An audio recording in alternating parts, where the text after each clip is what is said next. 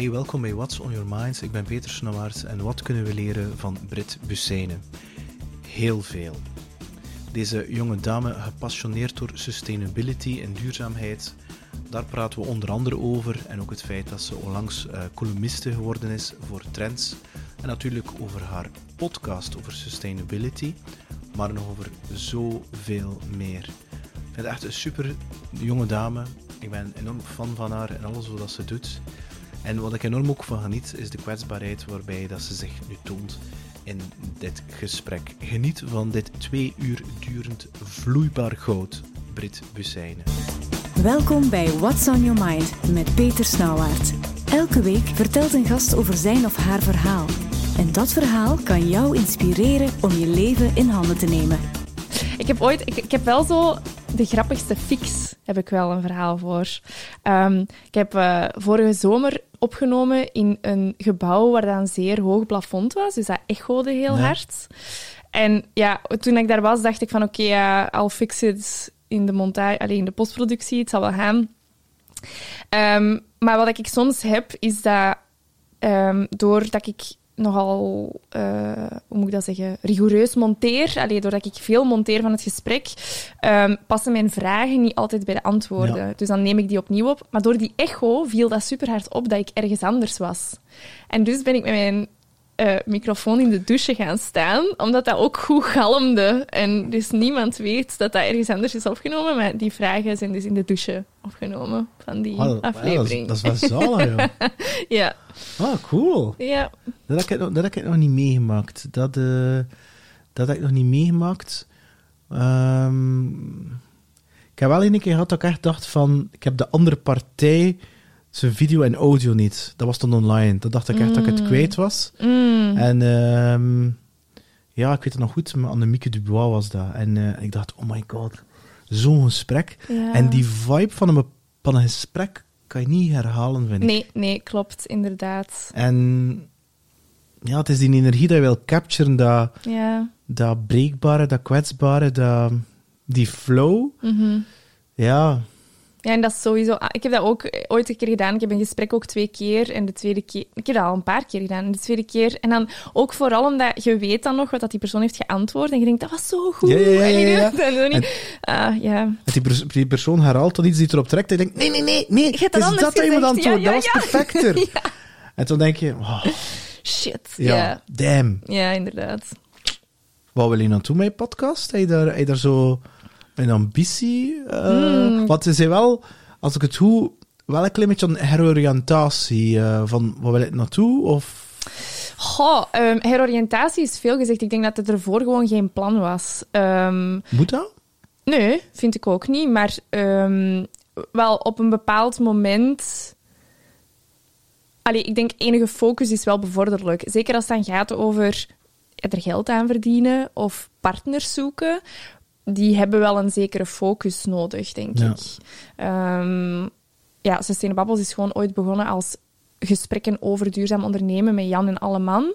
En ik weet nog dat het eerste jaar dat ik dan op zoek was naar partners, dat die allemaal wel zeiden van, ja, maar het zijn wel zeer diverse soorten bedrijven dat je aan het woord laat. Dus dan willen wij daar niet voor betalen, want het sluit niet volledig aan bij onze doelgroep.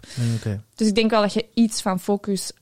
als je het niet gewoon als hobby doet, dan denk ik wel dat je iets van focus nodig hebt. Maar is dat echt een hobby dan voor jou? Nu niet meer. Nu is het mijn job. Ja, tuurlijk. Nu is het, maar het is wel zo begonnen. Als gewoon een beetje een passieprojectje on the side. En bedoeling voor fulltime job? Of? Nee, nu is het zeker niet meer fulltime job. Hè. Dus ik werk nog altijd halftijds bij Artevelde Hogeschool. Maar het is wel echt een verdienste geworden. Doordat ik nu geld verdien aan de podcast, kan ik terug een andere hobby hebben waar ik geld voor uitgeef in de plaats van aan verdien. Ja. Nu, wat ik enorm verbaasd was, toen ik vanavond een keer op je LinkedIn piepte, je hebt klinische psychologie gestudeerd. Dat klopt. En dan daarna digitale marketing. Dat klopt ook. Dat lijkt me dan echt zo... Ja, van waar die kronkel? Dan gaan we gaan direct persoonlijk worden dan, hè. Klinische psychologie is eigenlijk een beetje het gevolg geweest van een verandering in mijn persoonlijk leven. In die zin dat ik wou eigenlijk altijd architectuur studeren. Nee. Of heel specifiek zelfs interieurarchitectuur. Ik wou daar altijd iets mee doen. Mijn mama was daar niet mee akkoord, zeker niet met interieurarchitectuur, want mijn mama was altijd van de overtuiging dat creatief Kan zijn... je geld mee verdienen? Niet alleen geen geld mee verdienen, maar dat was gewoon iets voor de hobby. Dat zat niet in de professionele sfeer. Dus als ik dat dan zou willen doen, dan zou ik wel architectuur moeten gaan studeren. En dat zag ik heel niet zitten, want zo slim ben ik gewoon niet. Ik was daar echt niet voldoende in geïnteresseerd. Maar goed, mijn mama is gestorven als ik 16 was. En dat heeft mijn wereldbeeld wel een beetje op zijn kop gezet. In die zin dat, opeens krijgen alle discussies die je met die persoon hebt gehad een extra laag. Snap je? Je kunt niet meer rebelleren tegen iemand die dood is. Dus ik durf nog interieurarchitectuur, nog architectuur te gaan studeren. Want ik was helemaal verlamd of zo in die keuze. En dan, eigenlijk heel toevallig, maar had er iemand zo in mijn hoofd het zaadje geplant van, maar wat als je mensen met kanker, want mijn mama is gestorven aan kanker, mensen met kanker zou kunnen helpen als psycholoog bijvoorbeeld. Dat is een beetje kort door de bocht, maar dat idee is dus zo tot stand gekomen. En op mijn 18 heb ik dus gezegd van, ja, ik ga mensen met kanker helpen als klinisch psycholoog. Dus dat was een beetje healing voor jezelf. Ja, ik weet niet of dat heel healing was, maar het was zeker een pleister. Maar eigenlijk echt een pleister op een open wonde. Dat heeft niks geheeld. Integendeel, mijn stage in klinische psychologie was mogelijk een van de meest traumatische ervaringen van mijn leven. Maar zeg dat nu wel met een enorm stralende glimlach. Ja, dat is misschien ironisch. Nu wel, omdat ik heb daar ook een beetje een humor over ontwikkeld of zo. Qua coping, om daarmee om te gaan. Maar dat was echt niet goed. Dat was echt geen fijne periode. Maar het heeft wel een wonde terug opengereten die open moest gemaakt worden om er iets mee te doen. Dus achteraf bekeken, beschouw je die periode, hoe moeilijk dat zo ook wel was, als een soort geschenk? Schenk niet, maar het heeft je wel gemaakt tot wie dat je nu bent. Ja. Het had er niet moeten zijn. Het had er niet per se... Ja, goed, je komt alleen maar tegen wat dat je nodig hebt natuurlijk. Hè. Dus ik probeer het wel zo te zien alsof dat ik het nodig had, inderdaad, die ervaring. Maar mocht ik anders zijn kunnen omgaan met het overlijden van mijn mama, had misschien het helende uit die stage al vroeger kunnen komen, als je snapt wat ik bedoel. En hoe is het dan... Moet ik me dat dan voorstellen? Studeer het af en op één keer, ik ga digitale marketing doen. Want dat is ik zit nu toevallig ook een beetje in die sfeer, dat is echt iets compleet anders, hè? Ja, nee, zo is het niet gegaan. Dus in mijn stage ben ik enorm geclashed met mijn stagementor, enerzijds. En ook gewoon tot de conclusie gekomen dat klinische psychologie gewoon echt niks voor mij was. Zeker, ik heb mijn stage gedaan in een ziekenhuis, waar ik ook echt wou werken in die context. En dat bleek helemaal niks voor mij te zijn. En ik dacht, oké, shit, ik heb hier nu een diploma, wat ga ik nu doen? Niet echt stilgestaan bij de optie om verder te studeren of zo. Dus ik dacht, oké, ik moet hier gewoon iets creatief mee verzinnen. En eigenlijk de gemakkelijkste manier om als klinisch psycholoog dan in een andere richting te gaan, is om in de bedrijvencontext terecht te komen, is als recruiter. Ja, HR, hè? HR. Dus ik heb eigenlijk 2 jaar als recruiter gewerkt. En ik had toen al wel een beetje een gevoel voor Instagram en voor social media marketing.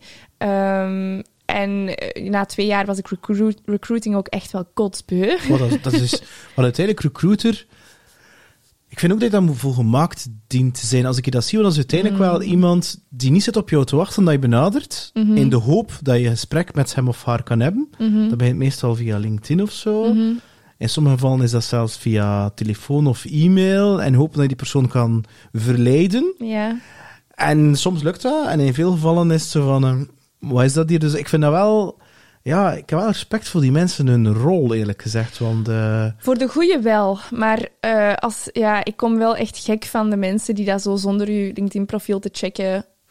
zo zijn er ook superveel, hè? Ja, maar je moet niet vertellen, ik ken er wekelijks ook. Wel, echt. En dan denk van, heb je nu eigenlijk echt mijn profiel gelezen? Ja, inderdaad. Dan zou je toch wel doorgehad hebben dat me dat niet interesseert, of dat niet de sector is, of dat die rol niet klopt of zo. Allee. Ja. En die zo direct gewoon, de titel en dan een package. Hè? Ja, exact. En ik denk van, maar wie zegt er dat dit nu mijn drijfveer is? Ja, inderdaad. Dus, Nee, dat is inderdaad... De goeie zijn echt een vak apart. Maar nu dat ik daarover nadenk, ik heb daar eigenlijk nog nooit zo over nagedacht, maar ik benaderde mijn gesprekken met mensen eigenlijk net hetzelfde als ik nu de podcast doe. Ik heb dat toen der tijd nog tegen mijn toenmalig lief gezegd van als er iemand op sollicitatie komt, ja, dan doe ik daar een babbelke mee. Hè. Ik heb zo'n keer echt een uur met een gast die nog als postbode, pijs ik, en die solliciteerde voor administratief medewerker in een bouwbedrijf.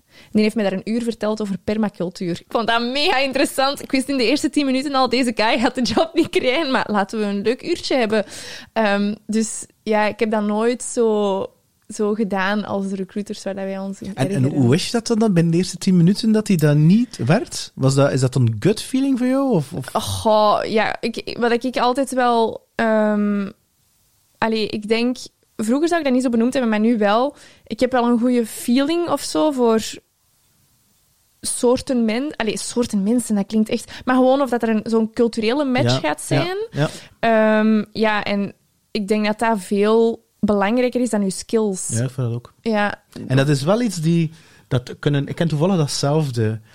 Dat aanvoelen van als iemand gaat passen in de cultuur of niet. Ja. Dat is wel iets dat ik kan niet zeggen dat ik dat altijd had. Ik heb dat wel moeten leren dat dat belangrijk is. Maar ik zie dan bepaalde mensen langskomen dat ik denk, allee, serieus, hoe kan die er nu doorgeraakt zijn? Dat past hier totaal niet. Misschien qua skills wel. Maar als die cultural fit er niet is... Nee, inderdaad. Ja, cultural fit en attitude ook een beetje. Ja, die twee hangen bij mij wel samen ook. Hè? Ja, die persoon waar ik het over heb, die zei ook echt in die 10 minuten van, ja, dat interesseert mij eigenlijk niet zo vrij hard, hè, maar de VDAB achter mij gaat. Dus, ja, maar ja, het is dat. Dan weet je het ook wel, hoe laat het is. Ik heb ook ooit zo een gehad die me vertelde, ik denk dat het een jaar geleden was, en die vertelde, die kerel, een heel sympathieke mens, en die was zo bezig, ja... De tijd dat ik stront zat in mijn auto van Antwerpen of van de Carré naar Gent aan het trainen was met bollen in mijn lijf. En ja, dat is ook voorbij en al. Ik ben verantwoordelijk geworden en ik dacht... En ik dacht ook van... ligt dat nu aan mijn vraag? Dat die zo open is? En ik dacht van... Ligt dat nu aan mijn vraag? Of ligt dat aan de emotionele veiligheid dat ik creëer? En ik denk van... interessant. En ja, dat was... Or was he just an oversharer? Dat kan ook natuurlijk. Hè? Ja, dat is... Ja. Maar speciaal. Ja, ik zou daar een boek over schrijven, dat ik op dat gebied al gezien en gehoord heb. Is dat echt? Ja. Want, wat je nu doet met de podcast, voor mij is dat... Ik heb dat eigenlijk doorgetrokken. Dus voor mij is de podcast en die vragen stellen en al, is iets heel intuïtiefs. En dat is wel iets dat je ontwikkelt door meer te doen. Ik denk dat je dat ook wel herkent. En gecombineerd met een stuk nieuwsgierigheid. Serieuze nieuwsgierigheid. Ja. En ja, ik zou dat wel durven in, zoals bepaalde mensen tegenkomen. Zou ik ook wel zo... Niet dat een podcast opnemen, maar het gaat er wel naartoe. En je bent zo van die vragen te stellen. Zo, en ja, ik weet het niet. En dan denk ik, ik zit in een podcast aan het maken. Ja, inderdaad. En dat is zo... Ja. Dat is vragen stellen. Op een bepaalde manier kan je dat... Mensen gaan dingen vertellen dat ze eigenlijk niet willen vertellen. Niet dat ik dat bewust doe, maar soms komen er dingen uit dat je denkt van dat we misschien niet willen vertellen. Nee, ja, inderdaad, ja. Nu, de reden waarom ik dat vroeg van die klinische psychologie en die digitale marketing is... je sprak er net over je podcast over duurzaam ondernemen, natuurlijk sustainability.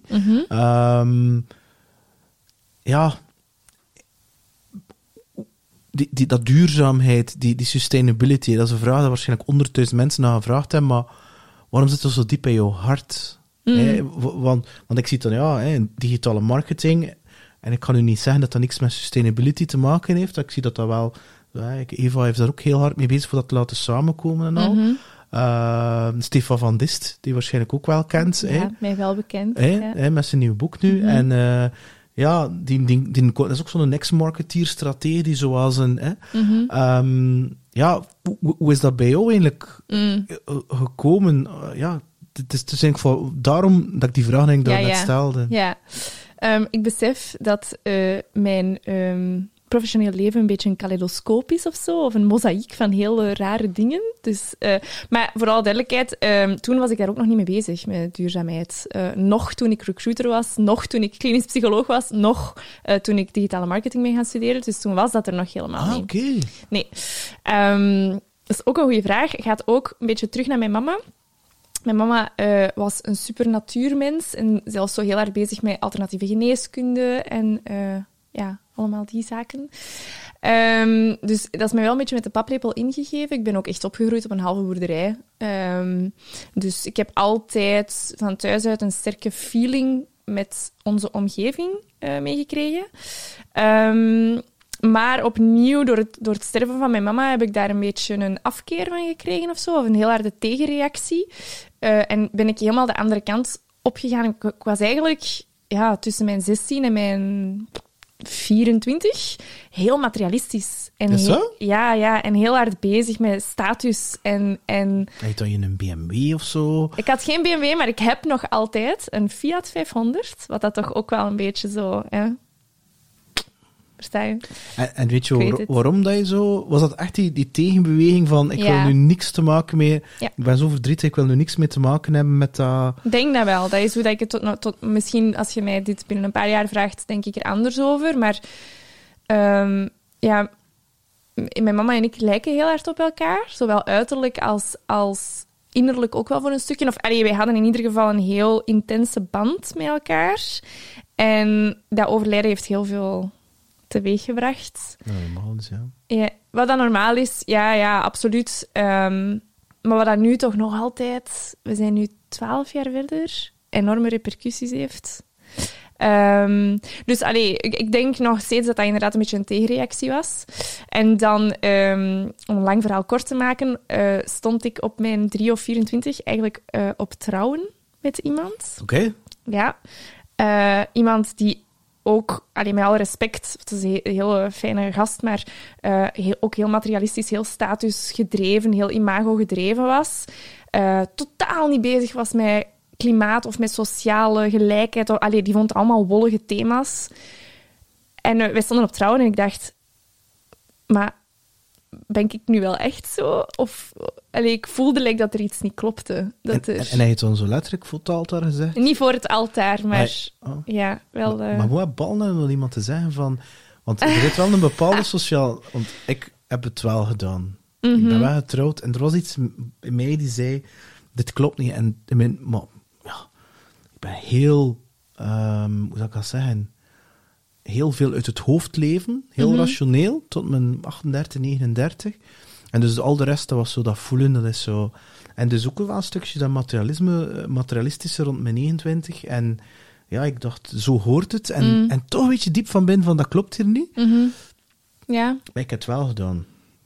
Maar ja, maar weet je, ik vind als mensen dat zeggen van, dat is zo moedig, ik vind dat eigenlijk niet per se. Ik vind het veel moediger om een open dialoog te hebben met je partner daarover, dan om de stekker eruit te trekken. En dat heb ik wel gedaan. Ik ben gaan lopen. Ik heb gezegd, dit gaat niet voor mij. En ik heb eigenlijk nooit echt een open gesprek gehad om te verkennen of dat die werelden naast elkaar zouden kunnen bestaan. Voor hetzelfde geld had ik wel kunnen zijn wie ik was met hem. Niet dat ik daar nog... op dit moment dat mijn ambitie is of zo, maar ik bedoel maar, dat gesprek hebben we gewoon nooit niet gehad. En dat vind ik wel... Dat had veel moediger geweest. Dus ik heb het een beetje moeilijk met mensen die zeggen, je moet daar wel ballen voor aan je lijf hebben. Elke beslissing vergt enige moed. Ja, ja, ik weet wat dat wil zeggen. En ik denk dat je... want uiteindelijk gaat dat niet of gelijk hebben of niet. Maar ik had dan... Het moet niet... Ik had ook het bewustzijn daar niet over. Ik heb dat dan 5 jaar later wel verteld. Maar dan zit je wel in een bepaalde... Het huis samengekocht, die vriendenkring en dit en dat. En op een op de andere dag... dat is niet dan... Dat was al een hele tijd in mijn hoofd bezig. En het was al niet de eerste keer dat ik zoiets had erover verteld. Van, ja. En ik had ook niet als man... Rond mijn 30ste had ik ook niet die communicatieskills, vind ik, om op een emotioneel niveau met een vrouw te praten, om heel eerlijk te zijn. Omdat je wordt dat ook niet aangeleerd. Maar je zegt nu als man om tegen een vrouw te praten, maar ik heb dat ook niet, hoor. Ja? Dus ik denk dat gewoon veel... Dat wordt je inderdaad niet geleerd. Ja. Ja. Je wordt ook geleerd, omdat je daarnet zei van ik leef heel hard vanuit mijn hoofd, maar dat wordt je geleerd, om vanuit je hoofd te denken. Ja, maar hij is nu iets rond de 30. Nee? 28. Kijk, bijna. Ja. Shit, man. Het is oké, hoor.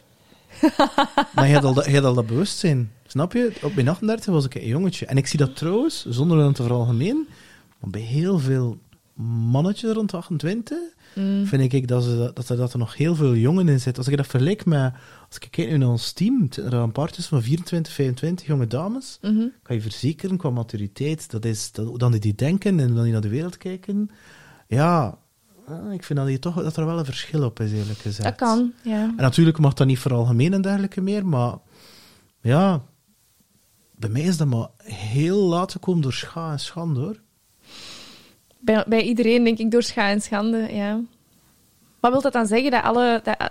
Dat elke vrouw eigenlijk best een oudere partner zoekt? Nee, dat wil niks zijn. Ik denk dat dat... Nee, integendeel. Ik denk dat wat hij zegt, is die open dialoog. Die dialoog durven aangaan.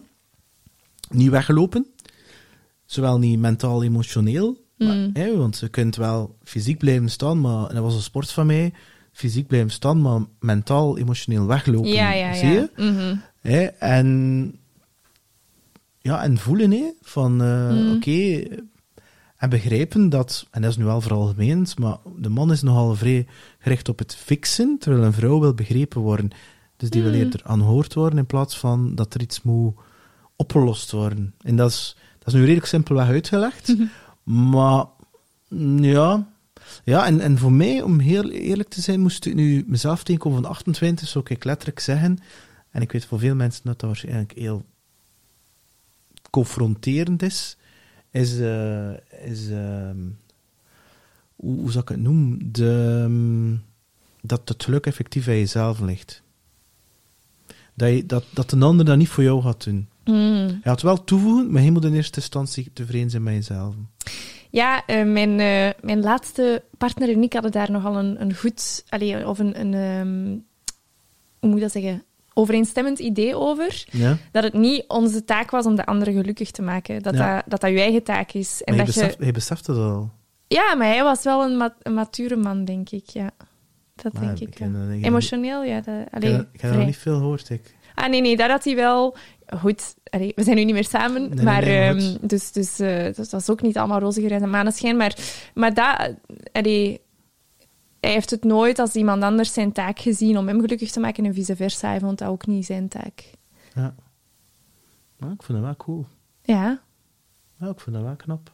Dat heeft hij goed gedaan. Het zou wel zijn. Nu, maar waar eigenlijk bleef hangen aan het feit dat je ging trouwen, dit was echt het van, oké, de materialistische leven en prestige en dergelijke meer, dat ben ik niet. Dus dat is eigenlijk al rond je 24 dat je eigenlijk al een bepaalde zijn persoonlijk crisis inzicht. Ja.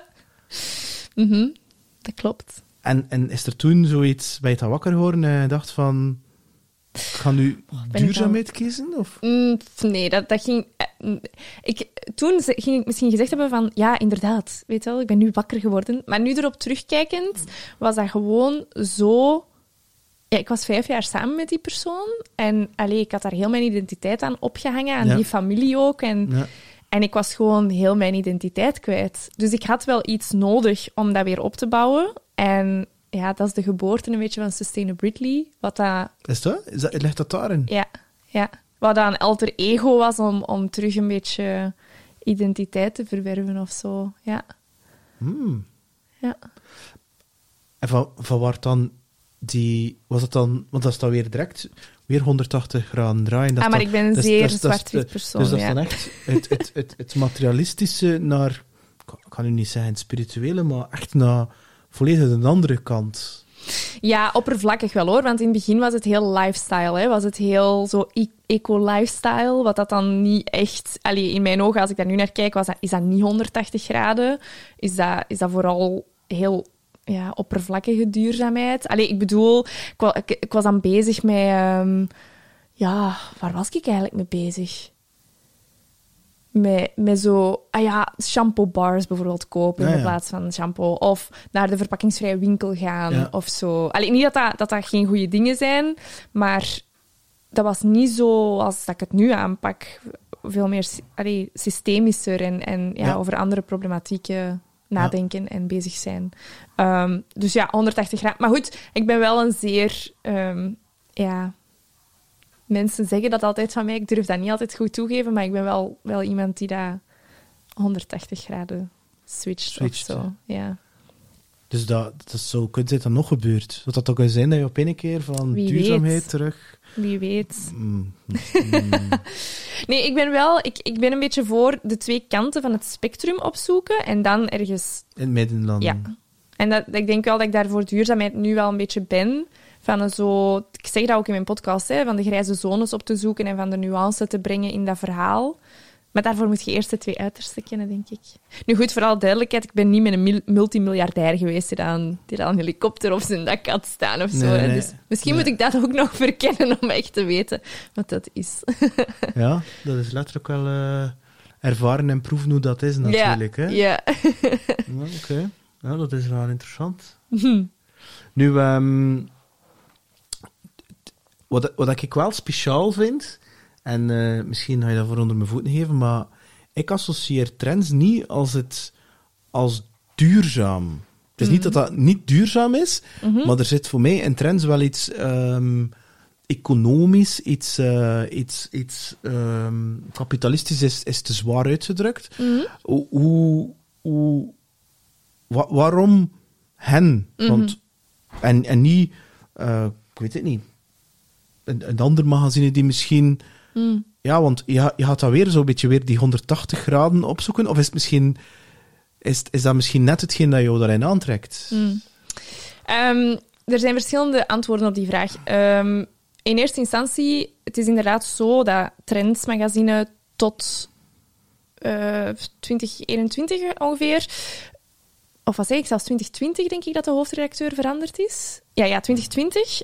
Eind 2020 is de hoofdredacteur van Trends veranderd. En tot die tijd, en hij zei dat ook zelf in zijn openingscolumn of zijn aankondiging, dat het eerder een rechtseconomisch weekblad was. Ja. Of dat toch zo gepercipieerd werd. Ja. Maar zijn statement was wel echt van, ik wil daar meer duurzaamheid inbrengen. Ja. Dat was echt zijn motto. En ik geloofde dat wel van hem. Ik nam dat wel voor waar aan, omdat ik ook zag dat er daar redactionele beslissingen aan werden gekoppeld. Ik ben eigenlijk in het najaar van 2020 gewoon de Trends-redactie een beetje beginnen stalken, omdat... Ja, ik ben daar echt... Zo mailtjes of zo, of bellen of zo? Ja, gewoon iedereen. Dus de hoofdredacteur heb ik op LinkedIn toegevoegd en beginnen berichten sturen. En dan heb ik de journalist gezocht die dat over duurzaamheid schreef, Benny de Bruyne, en dan ben ik die ook zot beginnen sturen. Heb je ook een beetje recruitertje gespeeld? Voor mezelf. En dus ja, ik zag dat statement van wij willen rond duurzame ondernemers werken en ik heb gewoon naar hen gestuurd van hallo, ik doe daar iets mee. Wat page, mag ik een keer voor u schrijven?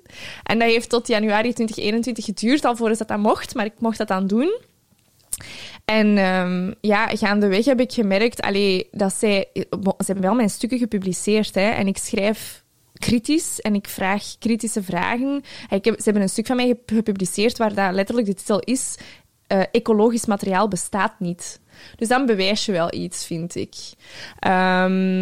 En ja, zo is dat een beetje gegroeid. Zij hebben nu ook echt hun magazine opgedeeld in verschillende subrubrieken, waarvan dat het nieuwe ondernemen er 1 is. Ja, dan zijn er niet meer... Dan is duurzaamheid geen paginaatje in uw anders heel onduurzaam tijdschrift of zo, vind ik. En wat is dat dan voor jou, zo dat nieuwe ondernemen? Wat houdt dat dan voor jou in, als je dat hoort? Goede vraag, denk ik. Wat houdt dat voor mij in of wat houdt dat voor Trends? Nee, voor jou. Okay. De Trends is hier niet te gast. Nee, wel, maar dat is natuurlijk het nieuwe dan mijn antwoord is niet representatief voor wat dat dan in Trends is. Maar voor mij, nieuw ondernemen is impactondernemen. En daarmee bedoel ik niet gewoon uw schade of je schade of je negatieve impact op de omgeving reduceren, maar ook echt gaan nadenken hoe kunnen ondernemingen drijvende kracht zijn voor een meerwaardecreatie in je omgeving. Dat is voor mij nieuw ondernemen. Ja. Nu, ik kan nu een beetje een rare sprong, maar ga direct wel snappen waarom dat ik dus de vraag stel. Dat is oké. Als heb je ooit digitaal marketing gestudeerd, heb je daar ooit dingen mee gedaan? Mag ik antwoorden? Ja. Ik werkte toen, op het moment dat ik dat heb bijgestudeerd, werkte ik bij een bedrijfje dat schadeclaims voor vliegtuigmaatschappijen deed. Oké. Want mijn vraag ging eigenlijk zijn, want het bedrijf dat ik onder andere voor werk, wij doen geen marketingopdrachten voor bedrijven die een negatieve impact hebben op de maatschappij. Mooi. Dus Heel nice. geen Philip Morris en ik ken er nog een paar weg. Tom de Bruyne, die je waarschijnlijk ook kent, Cool. die zei me dat ook. Die zei ook van ja, we hebben ze speciaal er iets in gezet, zodanig dat ze zich niet kunnen inschrijven. Ja, en dat gaat wel redelijk ver. Soms tot eigenlijk service van... Maar kijk, het is nu grappig dat je dat zegt. Het is niet misschien eraan gelinkt, maar ik kan normaal zien morgen een call met een bepaald type prospect in een bepaalde cultuur. Ik kan er niet te veel details geven, maar het is niet in België. En ze hebben ons wel gewaarschuwd dat dat zelfs vrouwonvriendelijk kan zijn. En er zit een vrouwelijke AM op. Oké. Ik zei, hij had de call trekken, ik zit erbij. Maar als we gaan beginnen, bashen, dan stopt me er direct mee. En dat vind ik super belangrijk. Ja. Dus die values en het feit dat je je moet wel het gevoel hebben van dat je meebouwt aan een betere wereld, vind ik. Marketing, je kunt erover discussiëren of dat nu goed of slecht is, maar als dat voor een goede boodschap is, vind ik dat echt wel oké. Als dat inderdaad is voor, ik zeg nu maar iets, 14-jarigen en dat bestaat, aan te zetten tot roken, vind je dat not oké. Nee, inderdaad. Ja, ik heb daar een superboeiend gesprek over gehad in de podcast met Wannes van Giel van Big Trees, over de macht die dat marketeers kunnen hebben. En trouwens deze week ook nog een babbeltje gehad met... ik ga zijn naam verkeerd zeggen, maar ik denk Olivier Tjon van Beyond Reason. Die dat neuromarketing... of die dat eigenlijk impliciete voorkeuren gaan toepassen op... de keuzes die dat mensen maken. En ja, die bevestigen dat idee wel een beetje, of die hebben mij dat eigenlijk geleerd, van marketeers hebben enorm veel macht, want die hebben het talent. Zonder marketeers verkoopt er niets. Of zou het toch veel minder zijn. Dus die zitten in pole position om daar iets aan te doen. Hè. Nu, om op je vraag te antwoorden, heb je daar iets mee gedaan? Ja, dat staat niet op mijn LinkedIn, want dat is een beetje gefaald. Maar ik heb dat bedrijfje dat ik daarnet zei, met die vliegtuigclaims, heb ik verlaten om de sustainable marketeer te worden. Want het is dan meer dat ik het ging vragen, van zou je dan effectief ook opdrachten geweigerd hebben, omdat dat niet paste dat het niet de wereld, of dat een impact negatief eigenlijk zou zijn. Wel, mijn bedoeling was dus inderdaad om als freelancer te werken enkel voor bedrijven met een positieve impact. Nu, ik merkte dat dat niet werkte, want die hadden geen geld. Of de mensen die dat ik vond, die dat het echt goed deden, die hadden geen geld voor mij. En dan moet je je gaan afvragen van, hoe zorg ik dat er voldoende geld binnenkomt, dat ik toch voor die bedrijfjes kan werken? En dan heb ik eigenlijk gekozen om gewoon terug bij een start-up te gaan werken die op zich niks met duurzaamheid te maken had, maar van wel 4/5 te gaan werken, zodat ik op die ene dag in de week bedrijven kon. En zo is eigenlijk de podcast geboren, want in plaats van dan... Ik deed nog altijd wel wat marketingadvies on the side, maar ik dacht, ik ga ook gewoon mijn eigen platform, waar ik al mensen heb verzameld als blogger, ga ik gebruiken om die brands in de kijker te zetten. Dus eigenlijk heb ik mijn loon ingeruild voor een dag. Een dag in de week tijd, om die dan toch te kunnen helpen. Is sustainability nu sexy? Wat bedoelt je daarmee? Dat is een goede vraag. Ik moet zeggen, voordat ik jou leerde kennen, en Stefan leerde kennen, en Eva en al, en Sarah Parra ook, had ik zoiets van sustainability, dat was zo... Want ik kreeg daar soms vragen van klanten, onze sustainability eruit, maar we hadden ons dan nog veel uitdagingen. Dat is zo, we moeten gaan op antwoorden, wij sorteren in de PMD. En terwijl nu, omdat ik me dat meer en meer begin te verdiepen, en ook omdat Stefan wel een half gebrainwashed heeft, En als ik dan ook zo zie, een Druppel en al, wat dan die doen, die start-up in Gent en al van die toestanden, merk ik dat vind ik dat heel mooi, de purpose die erachter zit. Het dient wel zuiver te zijn en dat kan je niet altijd weten op voorhand. Want er zijn ook wel heel veel bedrijven in mijn ogen die een soort greenwashing doen. Een lading Tesla's voor de deur zetten om te zeggen op hun balance sheet. Maar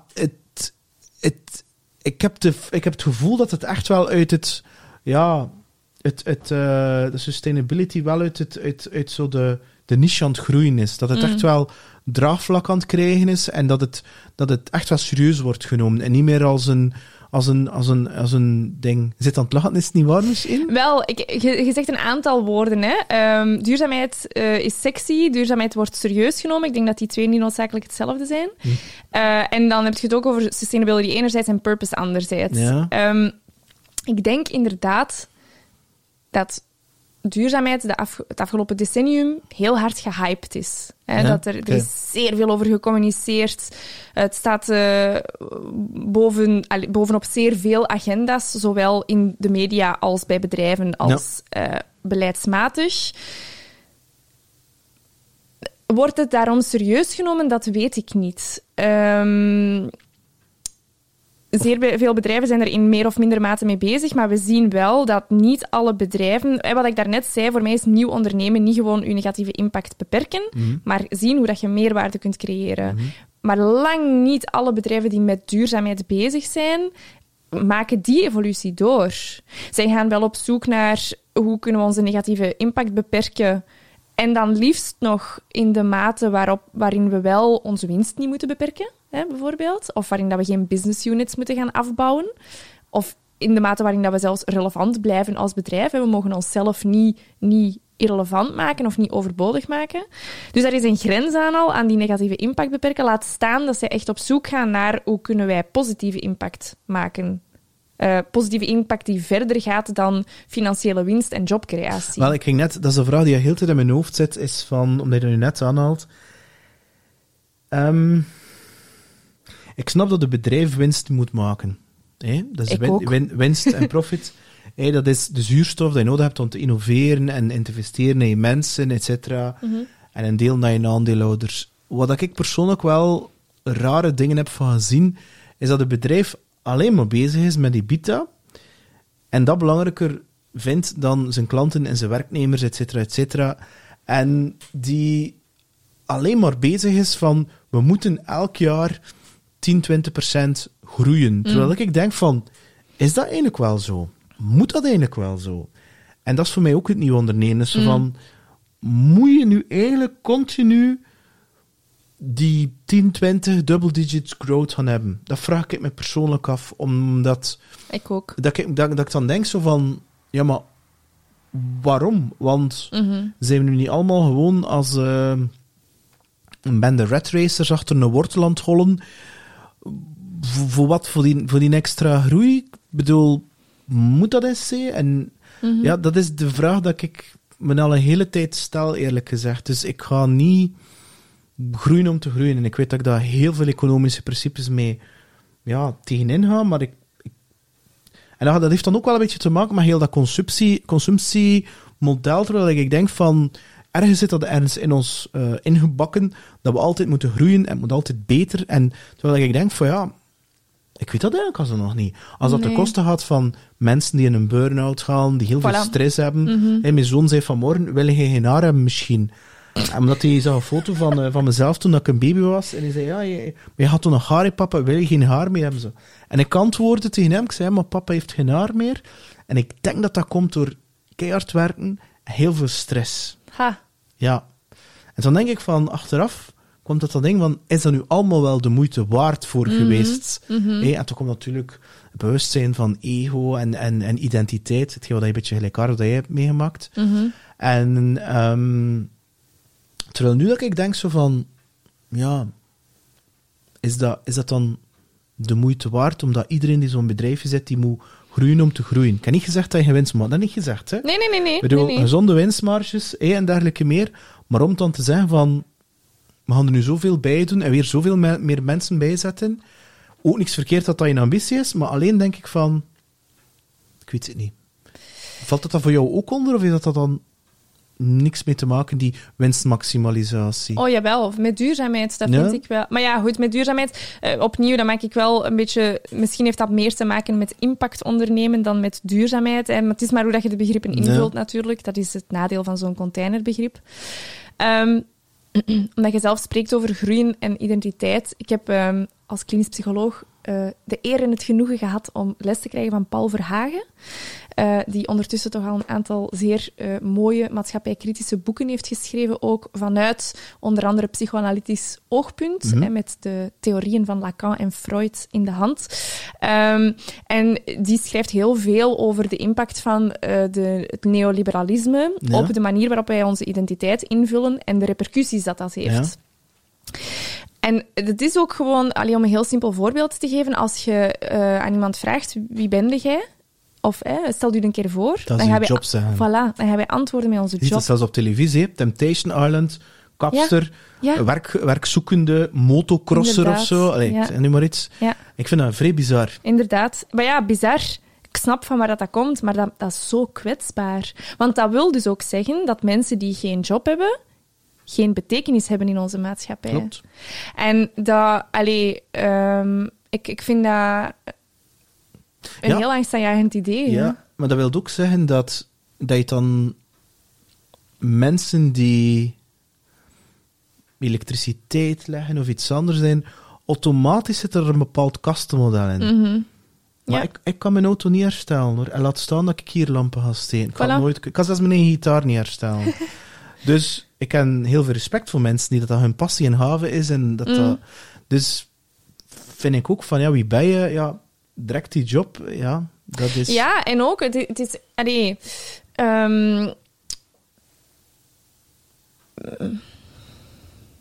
Want het is uiteindelijk wel een stigma, hè?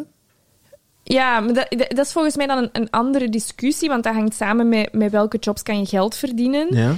En natuurlijk, het hangt er wel in samen, hè, maar los daarvan, ook een elektricien, denk ik, of dat is een hypothese, maar dat is eigenlijk een goede vraag. In hoeverre is uw job zo belangrijk voor uw identiteit en is dat hetzelfde in die verschillende kasten, als we dat even zo noemen? Ik ken...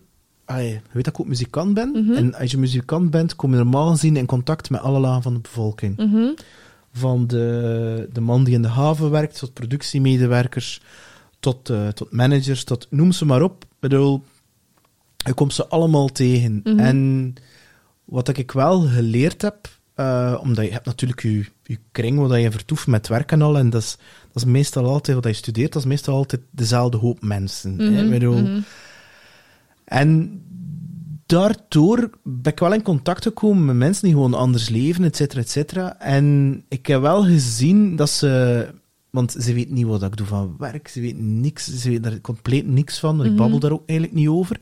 Maar er is wel een perceptie die komt door de manier waarop dat je bepaalde woorden gebruikt, zelfs je vingers. Ik heb mijn handen zijn niet eelt, van... Ja, hè? En buiten van gitaar te spelen, maar voor de rest... En de noto heeft daar ook wel mee te maken. Zo. En is er zo'n bepaald beeld, ook in kledij soms... Maar vroeger kwam ik rechtstreeks van het werk voor repetitie en werd het dan al soms op pak gedragen en al. Dus dat trekt zo die stempel. En ik voelde wel zo dat... Soms werd dat eens uitgesproken, zo'n beetje... ik kan niet zeggen dat dat meer was, maar hij werd wel anders behandeld. Dus zo van, maar in jouw wereld is dat makkelijk. Wij krijgen niet zoveel kansen. En dat voelde ik wel, eerlijk gezegd. Dus er is daar wel een deel er is daar wel een deel die daarin meespeelt.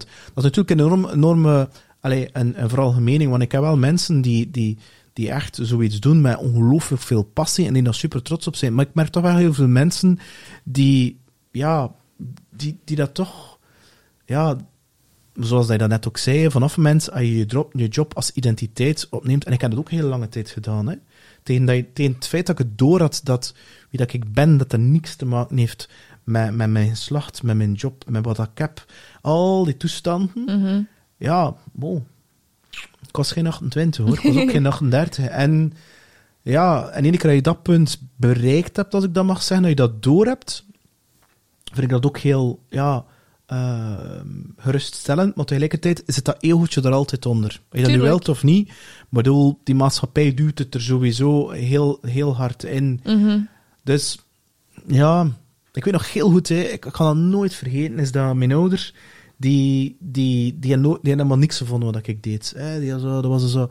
En ik weet nog goed dat mijn ouders tegen mijn eerste vrouw zei van, die was als accountant, dat was dan boekhoudster, noemden ze dat dan.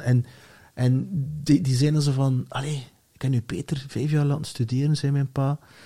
En ik dacht dat hij aan een bureau ging zitten met een secretaresse, met een computer en met dat beeld zo, hè. Hé, maar wat doet die nu eigenlijk? Voyageur, vertegenwoordiger. En ze zei zo, ik denk dat je niet goed weet wat hij hem doet. En ik denk dat je ook geen idee hebt wat dat inhoudt of wat dat verdient. En al. Ik denk dat je echt een volledig verkeerd beeld aan hebt. En het is pas later dat hij dan een keer zo begon te googlen zo, en dan op een keer stond er een manager. Dat was account manager. En dat was zo raar, die perceptie, hoe dat mensen daar naartoe kijken, en niet van wie dat je bent, maar echt zo naar die, ja, is het voor prestatie, is het voor prestige, is het, ja, en ik vind dat eigenlijk niet juist. Ik vind dat je gewoon de mensen als mens dient te behandelen, in plaats van die in hokjes te gaan. Ja, maar dat is natuurlijk gewoon evolutionair denken. Hè? De mens categoriseert graag, omdat dat uw wereld gemakkelijker maakt. En de primaire categorie die wij aangereikt krijgen, is gewoon jobs. Wat wil je worden als je later groot bent? Dat wordt ingevuld door een job, al vanaf de kleuterklas. En de meerwaarde die je kunt creëren in een maatschappij wordt gekoppeld aan je job. Want wie zegt er nu in de hemel? Ik bedoel, een huismoeder heeft maatschappelijk 10 keer de meerwaarde, met alle respect, maar van de podcastmaker. Allee, de maatschappelijke meerwaarde is superveel groter, maar die verdient inderdaad geen rotte frank. Ja. Dus ja, dat is gewoon... Ja, goed, kunnen we daar nog helemaal van loskomen, is dan de vraag, hè, vandaag de dag. Dat lijkt me moeilijk, maar ik denk wel dat we een nieuwe balans kunnen zoeken. Dat is een beetje mijn stokpaard aan het worden. Als ik op mijn 28 halftijds kan werken, om de andere helft van de tijd bezig te zijn met de vraag, hoe kan ik los van mijn job en los van een functietitel en los van geld maatschappelijke meerwaarde creëren, dan kan iedereen dat wel. Dan kunnen zeker alle mensen in onze laag van de bevolking dat, denk ik. Die drijfveer om die maatschappelijke impact te maken, is dat is dan een verderzetting van dat je niet ging trouwen en dergelijke meer? Of is dat intussen tijd veranderd voor jou, die purpose? Want op een bepaald moment, denk ik, werkt dat uit. Is dat uitgewerkt, dat effect? Bijvoorbeeld ik ben gepest geweest, heel hard. Ik ben heel verlegen en introvert geweest. En nog altijd wel, ook al geloven mensen dat totaal niet, maar is dat... Ik heb dat door een enorme bewijsdrang gehad. Studeren en presteren en gewoon omdat ik iemand was. Ik creëerde karakter en ik merkte gewoon dat mensen dat tof vonden. Want voor een bedrijf, en verkoop goed aan start-ups en al. En ik denk, dat is tof. Ik ga die karakter spelen. Maar op een bepaald moment kan je dat niet volhouden. Nee. En toen op mijn 34e was dat wie dat ik was en wie dat ik speelde stond zodanig ver. Ja, dat ik zoiets had, ik wil nu sterven. Terwijl ik echt fysiek... letterlijk alles had, hè, maar echt alles, hè, goede relatie, al wat je wilt, en toch voelt je van, er klopt er iets niet. En je voelt van, ik ben hier zwart, het lukt niet meer. En dus sowieso komt er een punt waarbij dat het iets in jou die zegt van, ja, nee, sorry, maar we gaan hier niet mee verder. Dus denk ik ook bij jou, bij jou, ik weet het niet, hè, is dat effect van bijvoorbeeld... Oké, ik sla de pagina om en ik ga het omgekeerde doen van als tegenreactie. Denk ik ook op een bepaald moment dat uitgewerkt is en dat je misschien een nieuw vuur ergens in jezelf vindt, wat je echt voelt van... bijvoorbeeld bij mij, met de podcast, die echte intentie erachter is van verhalen zoals jij brengen, waarbij dat mensen echt zoiets van, shit, zij kan dat, ik wil dat ook kunnen. In plaats van een slaaf te zijn en je geld af te geven dan een 9-to-5 kantoorjob. Maar echt een keer te denken van, wat wil ik nu eigenlijk met mijn leven? En in plaats van een schone titel te hebben en liefst dan nog op, ja, nee, ik kan niet zeggen, ik kom altijd op tijd, maar dat mensen echt hun leven in handen nemen. Ik vind dat, voor een of andere reden, dat maakt me heel gelukkig als ik mensen dat zie doen. Maar ik kan dat niet uitleggen. Dus Ik weet niet hoe dat bij jou zo...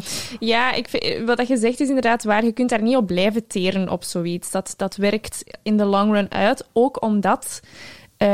misschien was maatschappelijke impact niet helemaal juist verwoord, of dat was het vroeger wel, maar dat is het misschien niet meer. Dat is ook een ego-keuze. Ja. Net zoals ik daarnet zei, sustainability was een alter ego. Ja, ook... ook tegen jezelf zeggen, ik doe alleen maar wat goed is voor de wereld, is ook heel ego-gedreven. In de laatste opname van de podcast met Gert, hij zei ook van, ik ben eigenlijk een impact-junkie. Maar eigenlijk is dat hetzelfde als een winst-junkie zijn. Dat is gewoon iets anders waar dat je onderhevig aan bent en waar dat je slaafs aan bent. Dat heb ik gelukkig ook wel ingezien of zo. Het is niet zo dat ik alleen maar dingen doe met impact, of dat ik dat als grootste... Eigenlijk... We hebben elkaar een paar weken geleden gehoord. Ik stond voor een aantal beslissingen. En toen was ik daar wel mee bezig. Van waar kan ik het meeste impact maken? En ik voelde dat ik de beslissing op basis daarvan niet kon maken. En dan heb ik wat podcasts geluisterd over decision making. En ik vond het heel interessant. Daar hadden ze het heel vaak gewoon over energie. Weet je wel, wat maakt u curieus? Of wat geeft u... Wat vind je gewoon tof? Basically. Dat is nu echt de essentie wat je nu vertelt. Ja, wat vind je gewoon tof? En dat wil niet zeggen dat je er permanent gelukkig van moet worden en dat het altijd leuk is. Maar voor wat kun je 's ochtends uit je bed komen voldoende om je dag aan te... om je dag aan te gaan. En hoe heb je dat dan antwoord gevonden? Door te voelen of door na te denken? Door te voelen. Door echt... Ja, ik ben ook iemand die heel hard in mijn hoofd leeft. En ik heb wel de laatste maanden geprobeerd om meer... Dat klinkt ook zo wollig, hè? Connectie te zoeken met mijn intuïtie, maar... Waarom is dat wollig? Ik weet dat niet. Ik heb dat zelf altijd gevonden, dat wollig klonk. Misschien daarom ook dat ik het niet kon, maar... Ja, wel, dat is nu grappig dat je dat zegt, want 10 jaar geleden ging je dat zever van, wat je vertelt. Terwijl nu, als ik naar die 160 afleveringen of zo terugkijk, en ik mag de meest left-brain VC, venture capitalist vragen, tot de meest wollige spirituele... ayahuasca-snuivende mens. Allemaal zeggen ze hetzelfde. Je intuïtie, ik heb het over je intuïtie, ik heb het niet over je gevoel, hè. Je intuïtie, dat ligt niet. Nee. En dat is een spier dat je kan trainen. En als je naartoe luistert, dan bewandel je dat pad van die positieve energie. Inderdaad. En alsof dat je een auto rijdt die in de mist zit en je ziet enkel 100 meters vooruit. Maar je weet dat het in orde komt. Als je er maar aan overgeeft, en dan automatisch ontvouwt dat pad terwijl je het aan het rijden zit. En al de rest is een deviation. Maar dus... je kunt dat niet uitleggen aan iemand die dat niet voelt. Enkele weken geleden was het echt nog zwart voor mijn ogen en ik dacht, wat een fucking bullshit. Dat is echt zo. Je kunt dat niet uitleggen aan iemand die dat niet ervaart. Nee, dat klopt inderdaad. Want ik herinner me dat gesprek nog heel goed. Dat was trouwens, ik vond het een heel tof gesprek, hoe moeilijk dat voor jou ook was. En het is, moet ik gaan zeggen, ik ben wel overtuigd dat het zit in iedereen. Ja, dat denk ik ook. Het zit in iedereen. Alleen op een bepaald moment denk ik dat in eerste instantie fluistert. En dan begint dat te schreeuwen. En dan op een bepaald moment kom je in een soort, ik weet het niet, catharsis terecht, waarbij dat je gedwongen wordt om te luisteren. En hebben er allerlei rare dingen. En kan je er hier en daar een keer van proeven, zo. En dat is je bent dat heel onbewust. Maar op een bepaald moment begin je dat te voelen van, tja, dat klopt hier. En soms neem je dan ook beslissingen die op het eerste gezicht heel onlogisch en irrationeel lijken. Maar voor mij heb ik wel geleerd om dat toe te voegen aan het rationele, hoe moet dat aan zeggen? Dat ben ik echt eigenlijk beginnen leven. Omdat voor mij, als je het dan begint te verdiepen in bijvoorbeeld studies, dan begin je te ontdekken dat de neocortex bijvoorbeeld, dat die hersenen al ontwikkeld zijn om te overleven. En dan die altijd op zoek zijn naar problemen. Terwijl die intuïtie, dat klinkt wel wollig en al, die is gewoon, dat is echt om te leven. En ja, ik vind dat het niet kwaad kan om ook een keer die weg te proberen te experimenteren. Al is dat kleine dingen. Ja, voilà. Want dat moet dan voor een grote levenskeuze zijn. Voilà, inderdaad. Want catharsis werpt zo'n beetje de idee op dat een grote 180 graden, weet ik veel wat. Maar soms is het ook gewoon... Voor mij bijvoorbeeld was het gewoon durven toegeven hoeveel energie dat ik krijg van de podcast. dat geen hobby hoeft te zijn. Dat ook niet per se mijn job hoeft te zijn, maar dat zolang het mij interesseert, ik wel mijn energie daaraan mag geven. Of zo.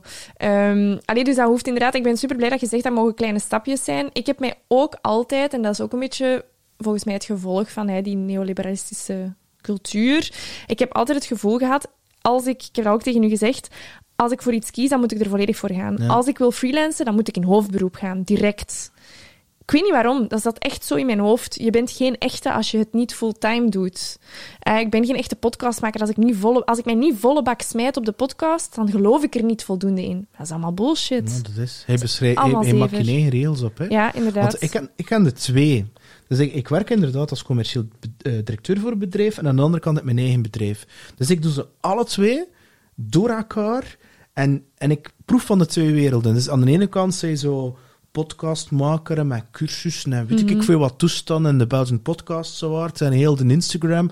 En aan de andere kant zit je dan zo sales team met mensen, jonge mensen.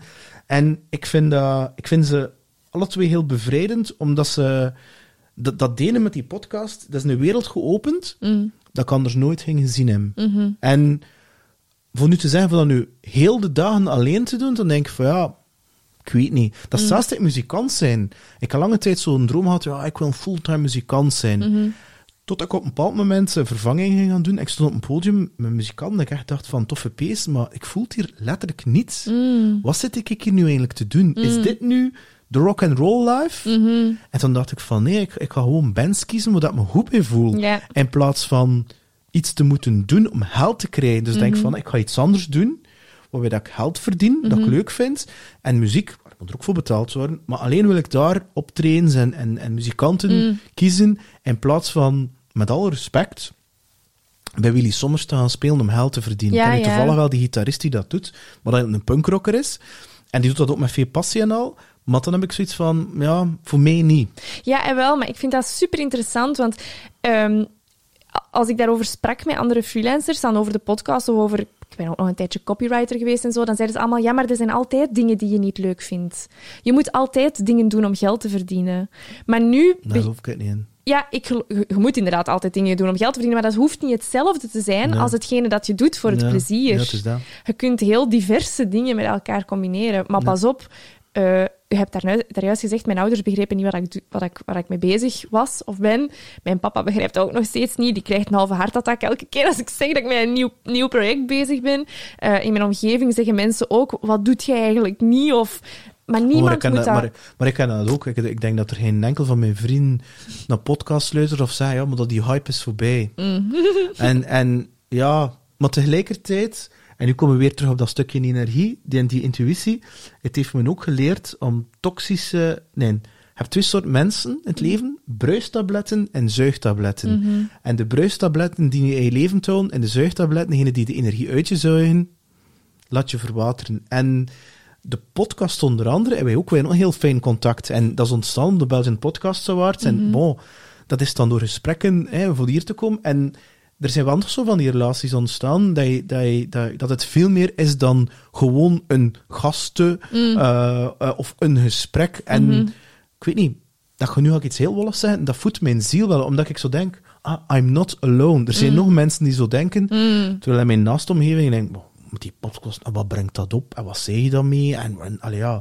Dat is ook zo erin, waarom speel je een gitaar? Ja, weet ik veel. Omdat dat leutig is, omdat dat mij energie geeft. Ja, dat is dat. Dat is zo, laat mij een keer rust. Ja, dat is zo, maar brengt dat geld op. Maar hij zo denkt, dat is zo... Wat leuker ervan is, dan inderdaad, zoals jij en ik ook, dat er dan side dingen ontstaan die wel geld opleveren, en dat het fun is. Dat het dan...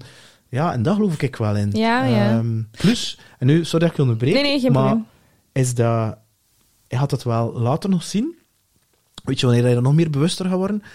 Als er een klein mannetje of een klein vrouwtje in je leven is, omdat je dan heel bewust gaat zijn, oké, dus ik ben nu het voorbeeldmodel van hoe dat een man is.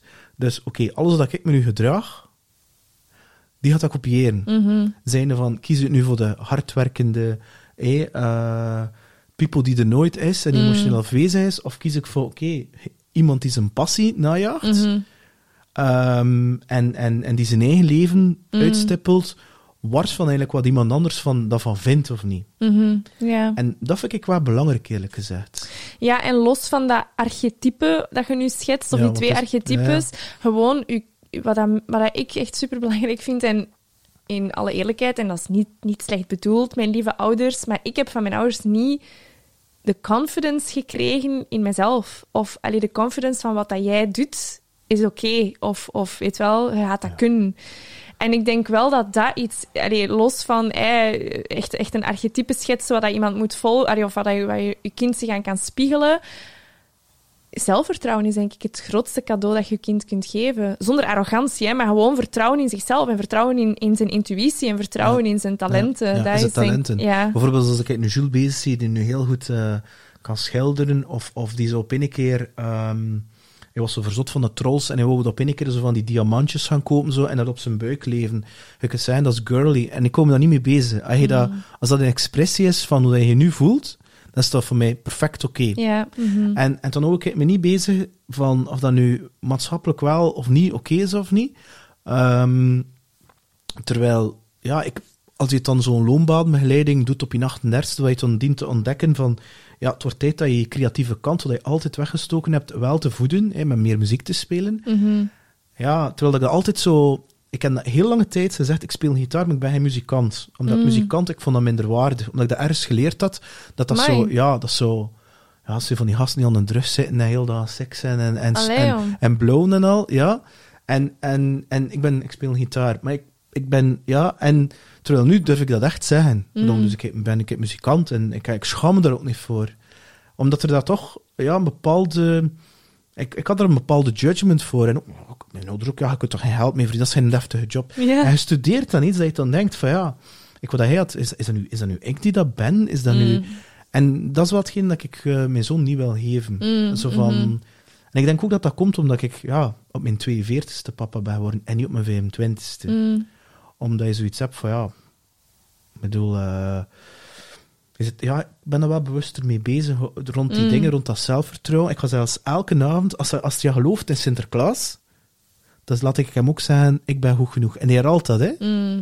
Dan denk ik van als dat die stem is dat hij gaat horen, continu, ik ben goed genoeg, omdat er al genoeg opportuniteiten gaan worden in school, van zit dat niet goed in dat tekenen, of zit dat niet goed in. En ja, ik vind dat interessant.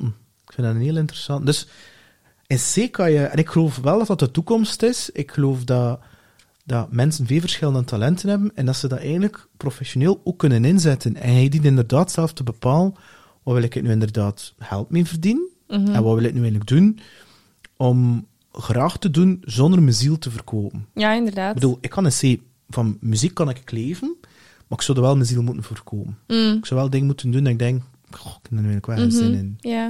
Ja, en ik denk ook gewoon dat ik heb van de week een prachtig interview gelezen met Christoph Waltz, met de acteur van Inglourious Basterds en zo.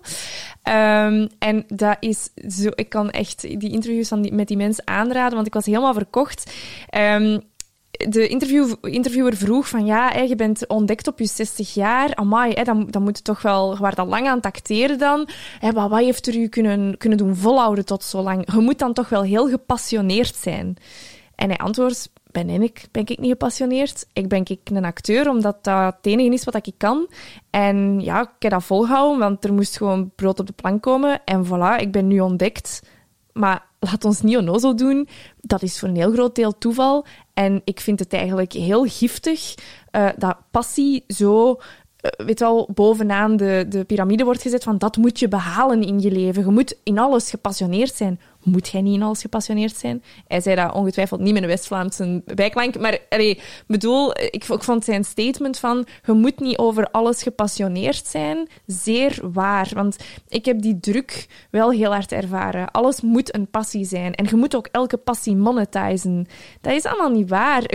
Dat moeten is daar veel te veel aan. Ja, maar ja, inderdaad, dat moeten is daar inderdaad veel te veel aan. Maar het schept ook heel hoge verwachtingen. Ja, dat is, hè. Want je moet niet elke minuut van de dag gepassioneerd zijn, maar je moet wel gewoon voldoende energie kunnen opbrengen om te doen wat je doet. Ik heb 2 jaar bij een techbedrijf gewerkt, bij Officiants. Ik ken dat, ja. Ik ben niet gepassioneerd door HR-administratie, maar ik heb daar verdorie graag gewerkt. elke dag had ik energie om naar mijn werk te gaan. Dan denk ik, dat is veel belangrijker dan gepassioneerd alles met passie kunnen doen, of veel geld verdienen, of bovenaan de sociale ladder staan, of eender wat eigenlijk. Uiteindelijk komt het weer op ego neer. Het komt uiteindelijk op neer van, waarom doe je de dingen? Doe je ze vanuit je hart, wie dat je echt bent, of doe je ze uit externe validatie van, look at me, het gebrek dat je misschien vroeger heel lief had, of gewoon van, ik heb een bepaalde gaten in mezelf, en die anderen gaan dat gaan opvullen. En de ene keer als je... Want ik had al lange tijd ook gehad toen ik veranderde, was dat zo van, waarom doe ik dat nu? Is dat nu omdat ik die macht of verantwoordelijkheid ga uit externe validatie? Of ga ik dat doen omdat ik echt een bepaalde impact wil maken wie dat ik zelf ben? En daar heb ik wel een tijdje over gedaan. Het is het tweede. Want het ego vind ik een heel raar beestje. Hè? Voordat je het weet, en volgens mij ook, stel je voor, en je nu zo trends, en je komt in al die... en iedereen al die likes, en heel in Instagram en LinkedIn en Brit. Oh, great. En je groeit. Ik denk sowieso dat ego zoiets heeft. Ja, tuurlijk. The sun is shining out of your ass. En dat is part of the process, hè? Dat is waar, dat is part of the process. En dan denk je... En soms die ook je ego te laten spelen, ook ze denken... Het is tijd om te spelen. Ja. Maar als je kan kijken naar je ego als een soort kindje... Ja. En zegt, speel maar een beetje nu. Hè? En doe maar. En nu is het goed genoeg gespeeld. Hè? Nu gaan we terug naar wie dat ik echt ben. Ja. Dan ben je eigenlijk op een punt waarbij dat je ego voor jou werkt. En niet langer dat hij de slaaf zit ervan. Mijn ego is mijn PR-manager. Je ego is your PR-manager. Oh, dat is wel een goeie. Ja, dat is wel een goeie. Ja. Ik probeer daar wel, want je zegt dat nu van trends en dat is ook effectief zo. Hè. Ik heb maanden amper iets gepost op social media, omdat ik door een zeer woelige periode in mijn leven ben gegaan en omdat ik ook wel voelde dat waar dat sustainability een alter ego is geweest om mij uit iets te trekken, wou ik eigenlijk social media niet meer zoveel macht geven. Ik wilde mijn identiteit gewoon meer in mezelf beleven. Je wilde me zo weer tonen? Nee, ik wilde mij zo niet meer tonen. En ik wou ook gewoon niet dat mijn identiteit zo in een virtueel platform lag. Maar door de Trendsdeal heb ik 3 posts op 1 week gemaakt. En aan het einde van die week dacht ik wel... was dat nu wel nodig? Is dat? Ja. Maar ik ben echt overtuigd dat er heel veel mensen die dat gunnen. Daar ben ik echt zwaar van overtuigd. Maar ik ook. Maar moet ik dat daarom op social media staan roepen? Heb ik nu het beter gedaan omdat ik 400 likes heb? Maar nee, die prestaties... dat is nog altijd... Dat betekent evenveel, eigenlijk. Ja. Pas op, het is oké dat ik het gedeeld heb, hè, maar ik zou daar wel van in een loop komen om te blijven delen, snap je? Ja. En dan inderdaad, zoals dat je zegt, je mocht even spelen, maar nu is speeltijd gedaan. En nu, bijvoorbeeld, ik denk dat de kans groot is dat ik van de zomer weer op de Gentse feest mag spelen, want met heel die bazaar... Ja.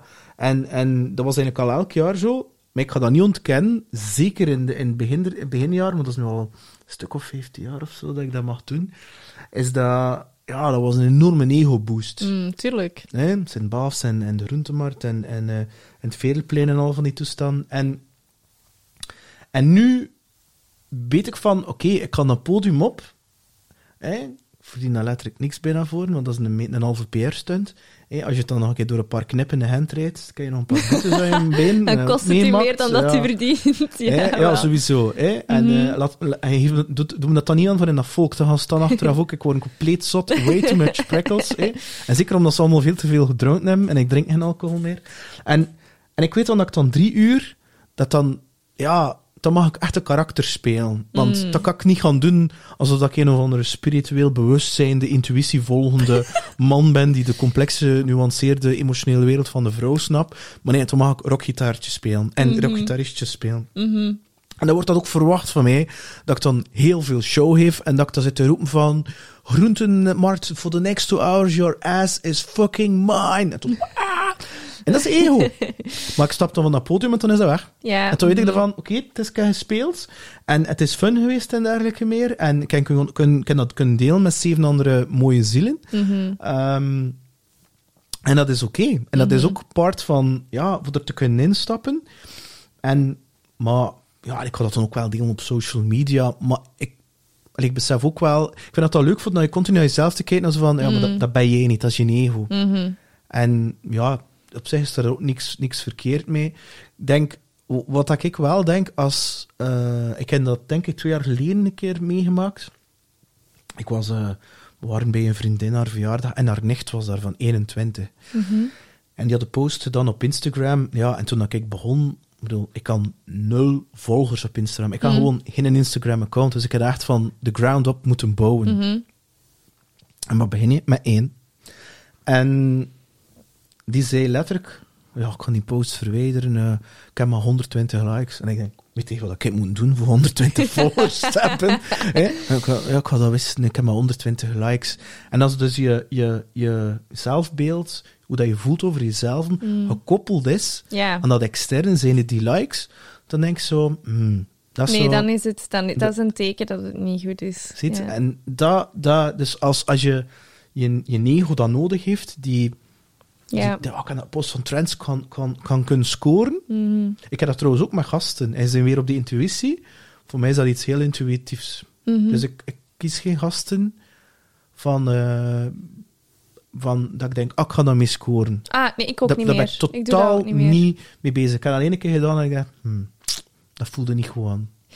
Ja, nee, ik dacht dat dat de manier was om een podcast groot te maken, door gasten te kiezen die zelf ook grote mevrouwen en meneren of personen zijn.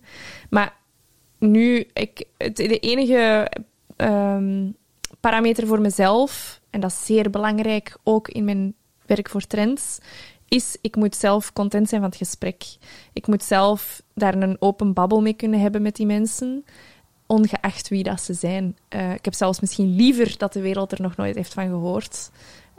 Maar het gaat gewoon over hun boodschap en niet over wie dat ze zijn. Ja, ik vind dat ook. Ik vind vind dat de kern... dat het is mijn ding en ik wil er kunnen mee doen wat ik zin in heb. Voilà, ja. Bijvoorbeeld volgende week weet ik dat er iemand komt babbelen over seksuele energie, hoe creatief dat kan mee bezig zijn. Dus ook iemand langs geweest rond narcisme, mijn best beluisterde aflevering ever. Ja, en toen had ik ondernemen en verkoop en marketing en al. En ik snap wel dat dat misschien niet past. Whatever, maar... Who cares? Who cares? Ik bepaal mijn eigen regels. Ja. En ik moet nu toevallig denken aan de podcast die dinsdag live kwam. Je hebt dat niet gedaan, maar zij vroeg zo, wanneer gaan we eigenlijk beginnen? Ik zei, we zijn al 20 minuten bezig. Dus, want ik doe dat niet zo met een intro en zo, dat is zo direct erin. En omdat dat voor mij weer die energie, die flow is. Ja. En ja, zo dat gaan zoeken naar die live. Pas op, ik vind dat tof dat dat groeit en ik zie dat enorm groeien en al. En ik vind dat super. En toch vind ik het, en ik kan ook niet ontkennen dat ik een keer geen imposter-syndroom heb gehad, omdat ik dan op een keer ander bezig was. Ik dacht, shit, die is zo goed bezig. En die captions zijn er zo goed uit. En bij mij dat trekt op niks. Maar ook dat proces vind ik heel leerrijk. Ja, dat is ook, ja. Ja, mensen vragen mij altijd, maar moet je geen account voor Sustainable Bubbles aanmaken? En ik heb dat dus ook gedaan. Ik heb die naam geclaimd op Instagram. Maar ja, ik heb daar niet de energie voor. Ik heb daar niet de tijd, niet de energie voor. En mensen luisteren naar de podcast, dus waarom zou ik die social game meespelen voor de show? Allee, maar wat ik wel doe, is zeker nu met de nieuwe video's, want de video's worden nu gemaakt door de persoon die dat de eerste sponsor was van Sustainable Bubbles, door Lars van Shift Video Productions. En ik vind die dingen gewoon zo mooi. En ook in de caravan dan, van Jill. Ja, het is zo'n mooie locatie. My God, ik kan er toch wel een koffietje komen drinken. Als je er een keer zit. Oh my God. Kijk, de maandag. Maandag hebben we nieuwe opnames. Man. Dat is mijn droom voor zoiets. Dat is echt mijn droom. Ja, dat zalig. Ziet er, zo... Dat lijkt me echt zo...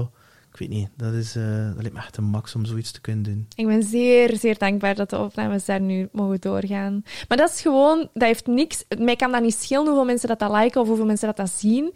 Maar ik vind dat zo schoon om te delen, die beelden. En ook die gesprekken zijn zo...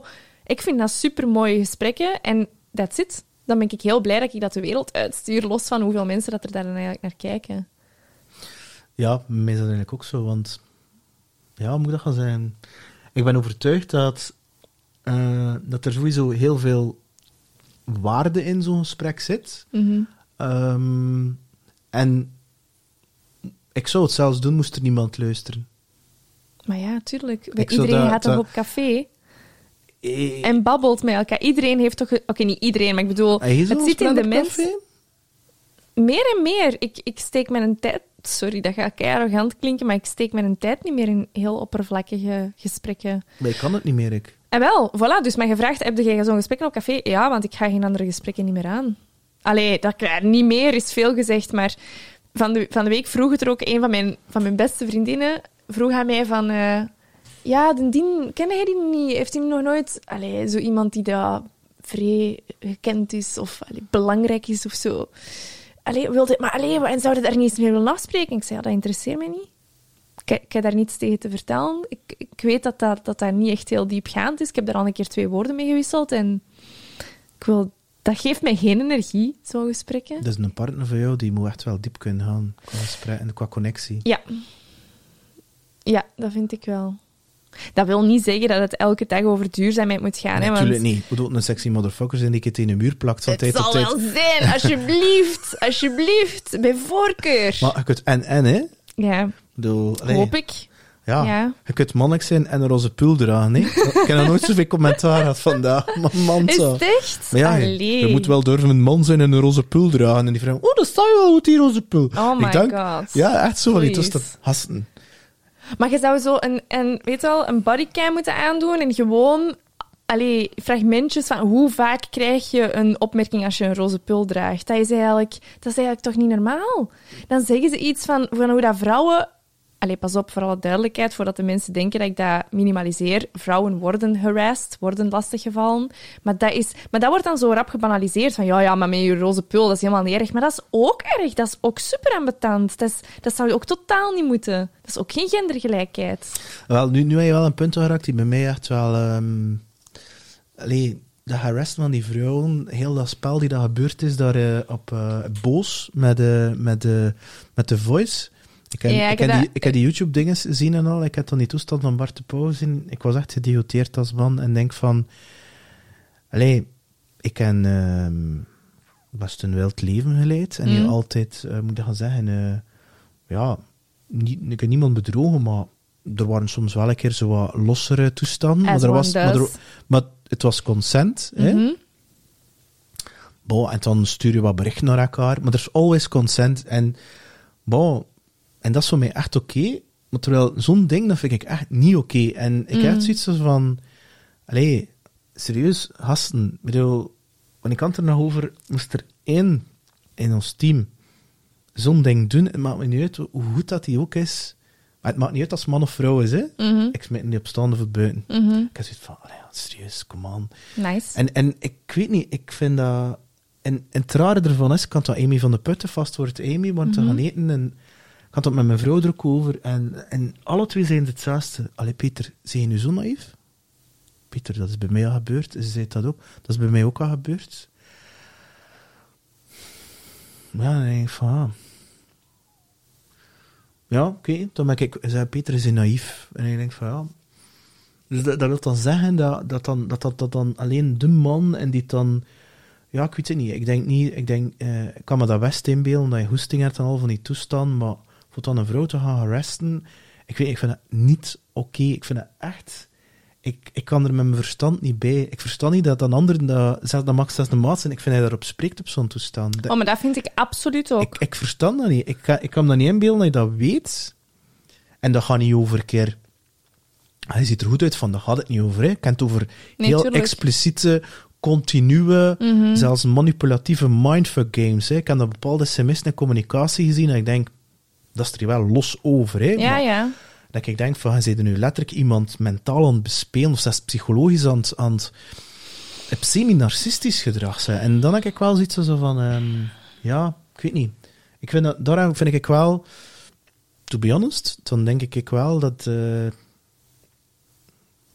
vind ik dat de vrouwen het wel mogen overnemen. Ik werk in een heel vrouwelijke omgeving. Hè. Ik zit soms in meetings, in een managementteam, maar alleen maar vrouwen. Hè. Dus de enige man. Alleen maar lof, hè, omdat die mix heel goed is.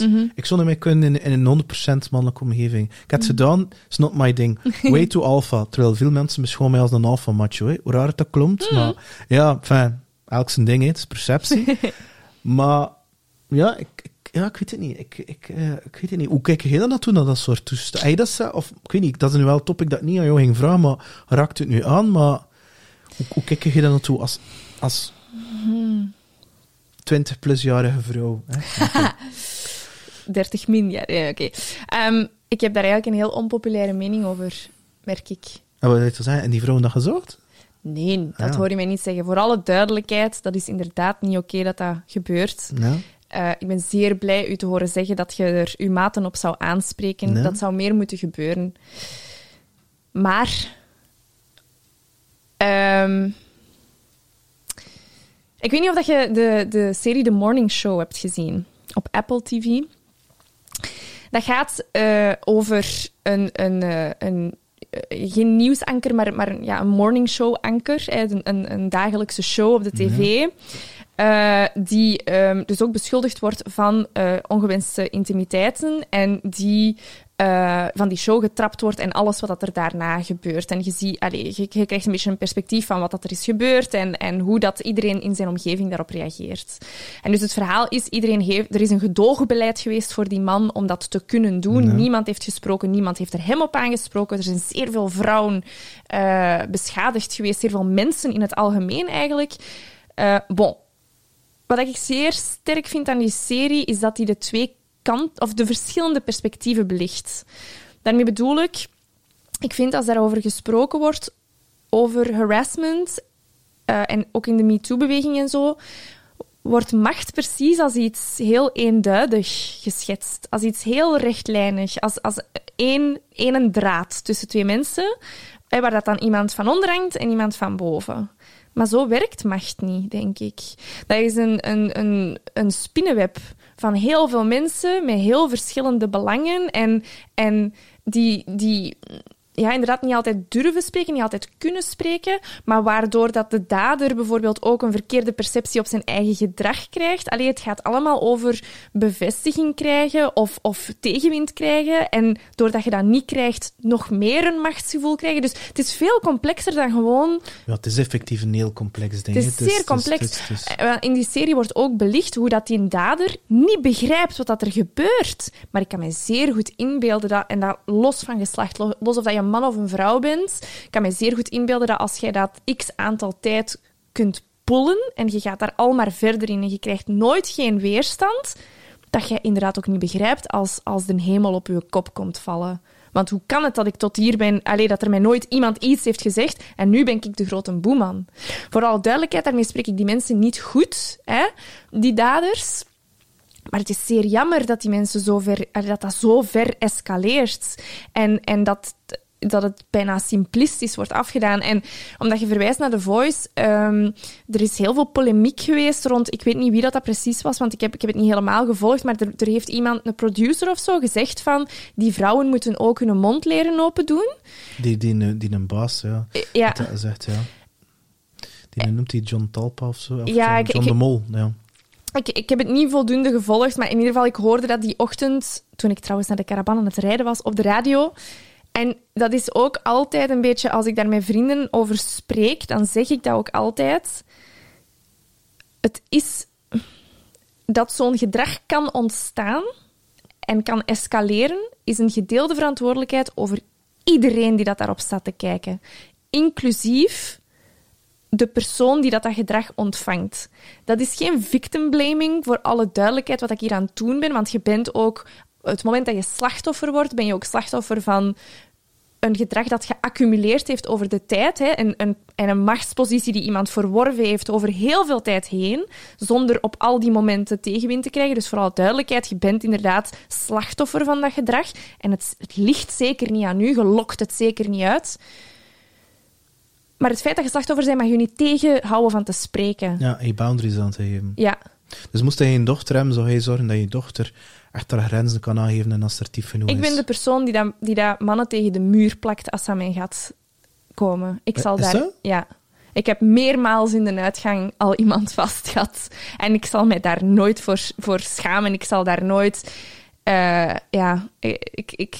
Ik doe dat. Ik heb daar geen problemen mee. Ik ben ook zo opgevoed. Ik heb het geluk van zo... Nu, ik ben ook in een mannenwereld opgegroeid. Hè. Mijn papa was... garagist mag ik niet zeggen, maar komt uit de autowereld. Ik kom uit de... Waarom mag je dat niet zeggen? Omdat hij niet echt garagist is. Hij had een garage, maar hij is geen garagist. Omdat hij niet mechanieker is of zo. Nee. Maar hij had zelf een garage. Ik ben opgegroeid op de motocross.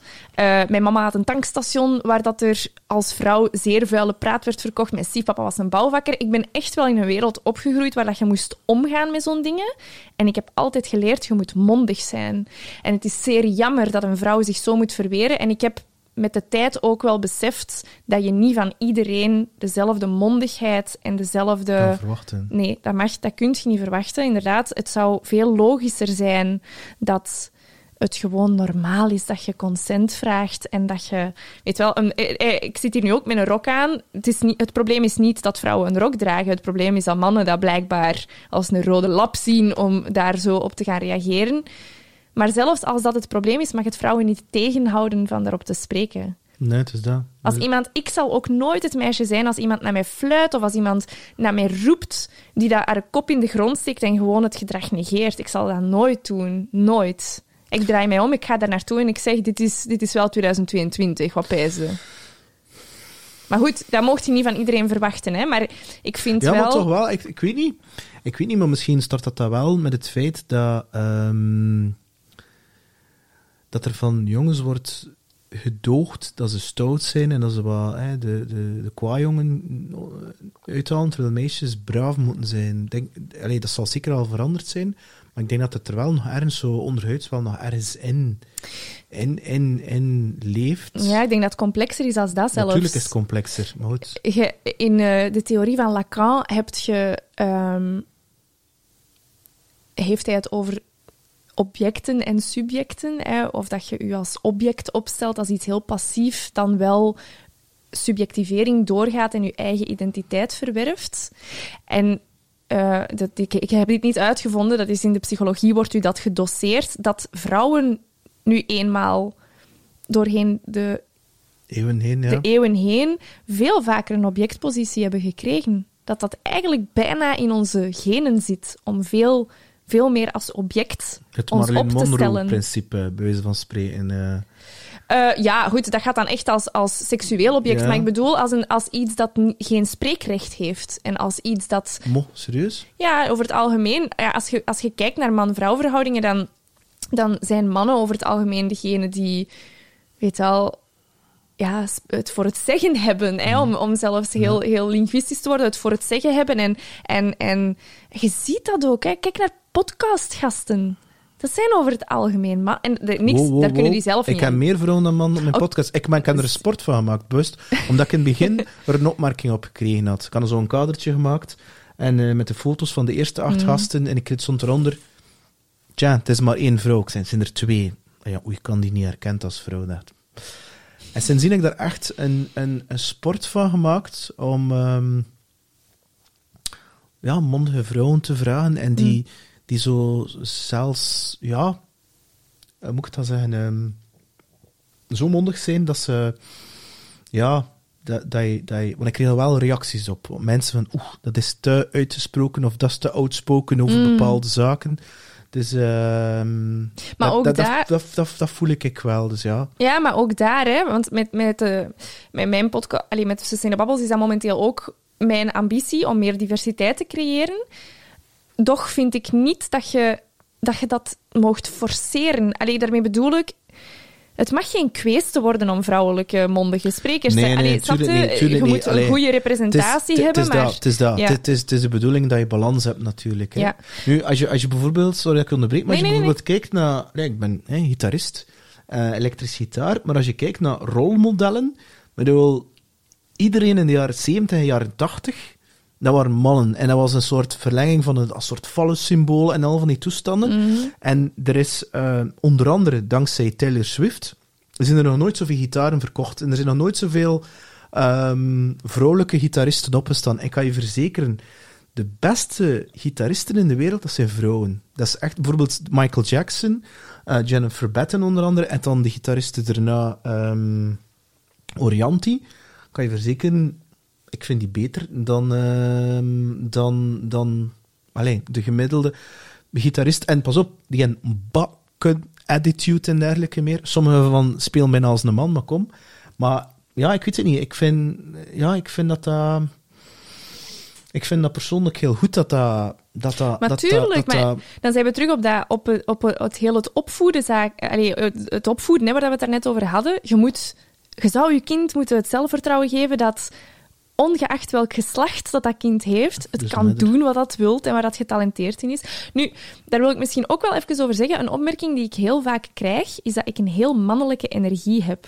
En over het algemeen, als we het dan los van geslachten hebben over mannelijke en vrouwelijke energie, is dat ook wel zo. Weet je dat? Ik kan me daarin vinden, omdat dat is nu eenmaal ook wat we in deze maatschappij als thriving beschouwen. Want iemand die heel mondig is en die opkomt voor zichzelf, kan je als mannelijke energie omschrijven. Dat heeft dan niks meer met het geslacht te maken. Hè. Dat heeft dan gewoon... ik ben sowieso overtuigd dat iedereen mannelijke en vrouwelijke energie in zichzelf heeft. Mm-hmm. Maar ik vind jou niet mannelijk. Ik vind jou heel goed gedoseerd. Ik denk alleen wat wij verstaan onder vrouwelijk, dat de... hoe moet ik dat gaan zeggen? En nu ga ik echt op een heel gevaarlijk terrein, maar dat vrouwelijk zo'n beetje wordt geassocieerd met zwak, terwijl, met alle respect, ik heb nog nooit 4 kilo uit mijn vagina geperst na 9 maanden te dragen. En ik kan me wel inbeelden dat 4 kilo is ook al een of 3 kilo en een half. Ik kan me wel inbeelden dat ik kan me zelfs niet inbeelden, ik weet zelfs niet wat dat is. Dus ik vind dat persoonlijk niet. En ik vind dat een heel gevaarlijk en zo. En zeker omdat ik je dat hoor zeggen, ik hoor je bijna zelf zeggen, dat je een deel mannelijke energie hebt, omdat je er staat. Ik weet niet of dat per se mannelijk is. Ik denk dat je gewoon, dat jouw vrouwelijke en mannelijke kant alle twee heel goed gebalanceerd is. Terwijl bij heel veel vrouwen, die zit misschien in hun vrouwelijke kant, maar is dan meer de mannelijke kant van het doen, is dan misschien minder ontwikkeld. En je hebt dan heel veel mannen die bijvoorbeeld hun doen-kant ontwikkeld is, maar ja, dan die vrouwelijke kant, de innerlijke vrouw. Ik ben daarvoor in therapie geweest, voor mijn innerlijke vrouw te laten, weet ik veel wat toestanden. En nu snap ik dat, omdat dat zijn 2 delen, en als je ze alle 2 voedt, dan heb je ook een heel gebalanceerd leven. Dus ik denk ook niet meer in termen van zo'n geslacht en al van die toestanden. Dus, omdat ik dat...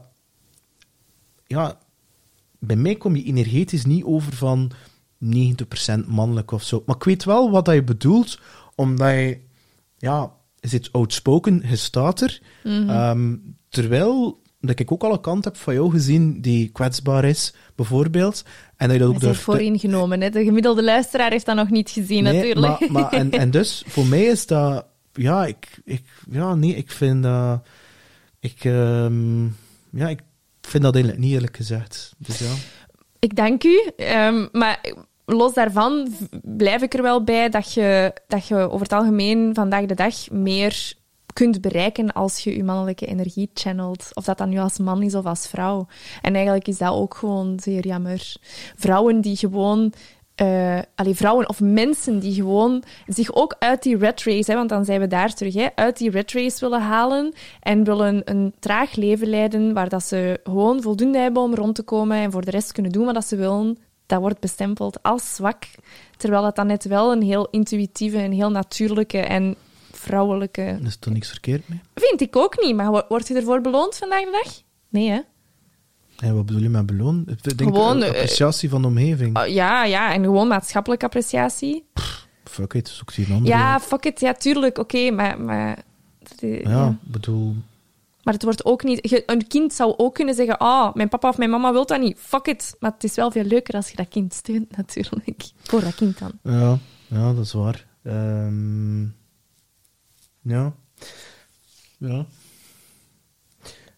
Pas op, ik blijf er wel bij dat je ze alle 2 nodig hebt. Hè. Ik denk dat dat je zowel die 2 energieën nodig hebt. Want ik heb letterlijk met vrouwen samengewerkt dat ik echt dacht van... Ik heb zelfs een relatie gehad met iemand waarvan dat al de vrouwelijkheid eruit gezogen was. En, ja.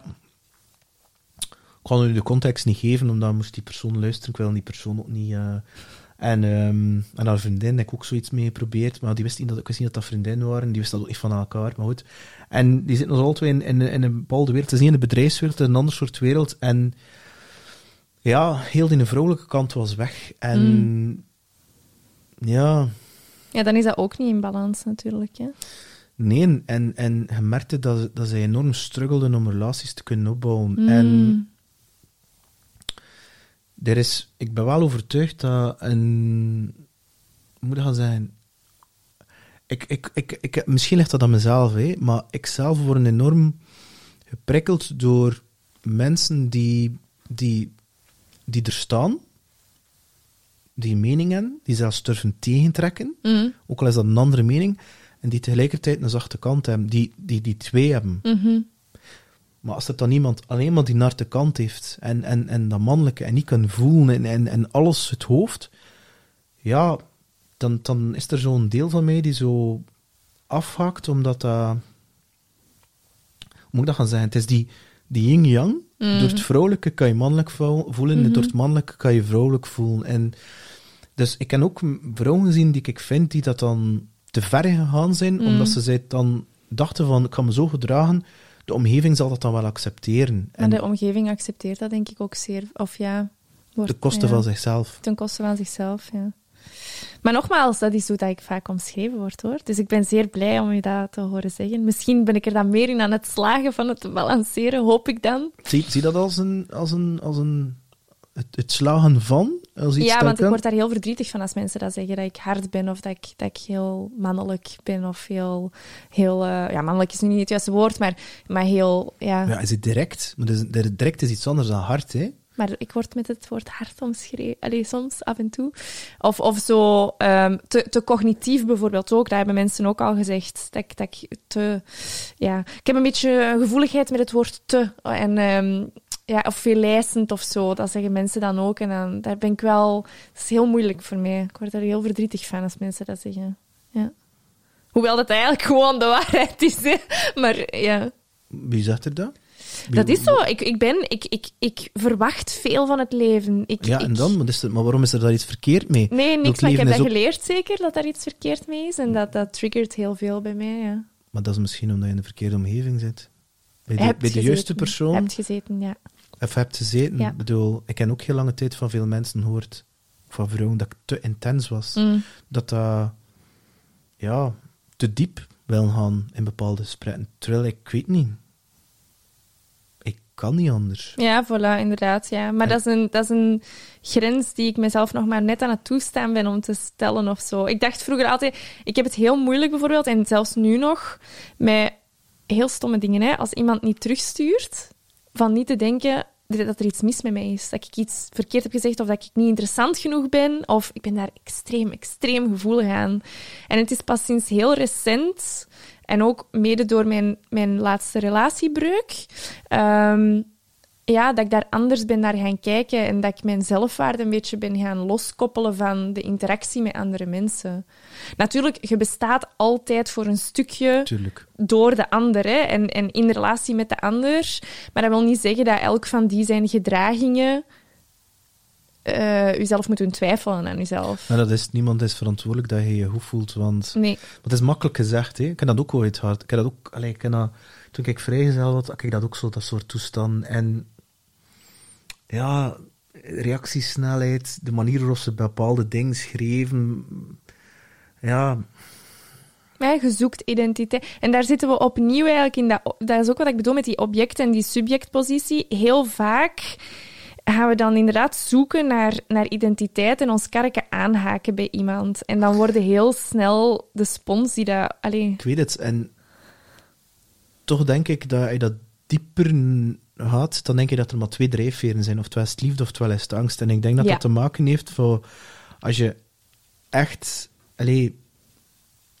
voor zelfliefde kiest, wat niet zo evident is, dan heb je eigenlijk dat goedkeur niet nodig van een ander. En... Ik heb een aantal mensen die ook zo denken. En dat is wel heel makkelijk om daarmee om te gaan, omdat je eigenlijk niet hoeft in te houden. Je moet wel respectvol zijn.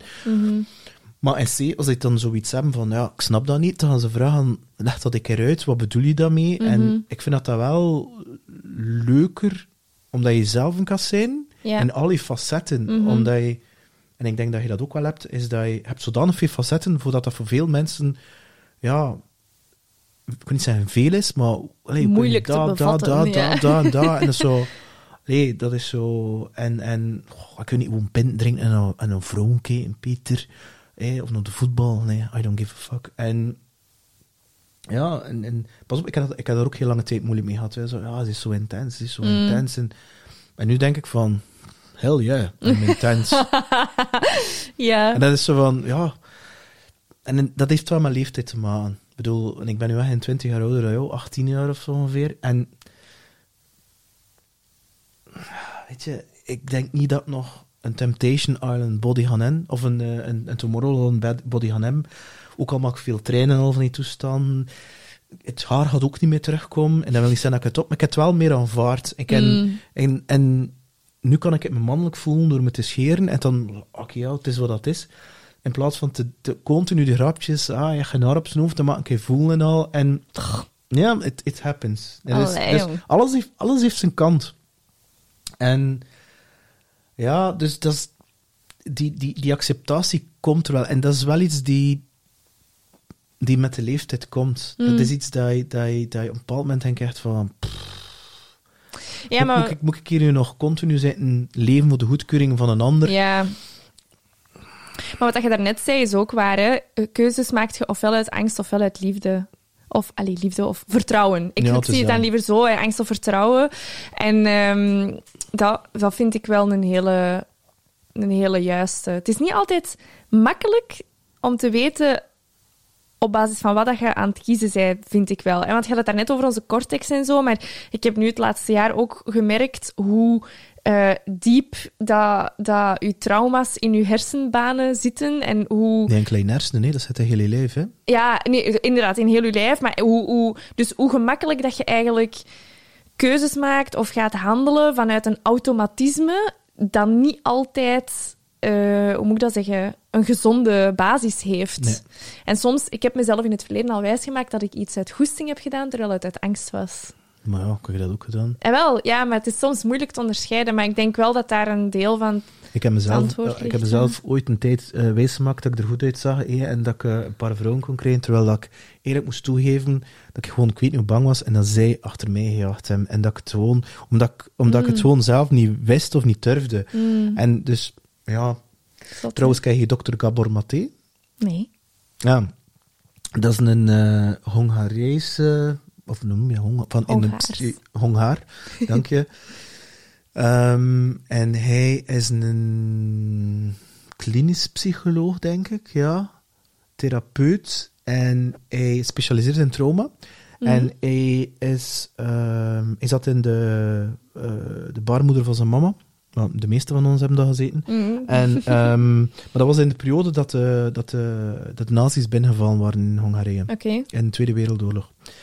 En dus die stress van die mama is op hem overgesprongen. En sindsdien is die zo... Ja, die zit vol met trauma's. En die is zo ook ADHD ontwikkeld en al. En dat is zo zijn levenswerk geworden.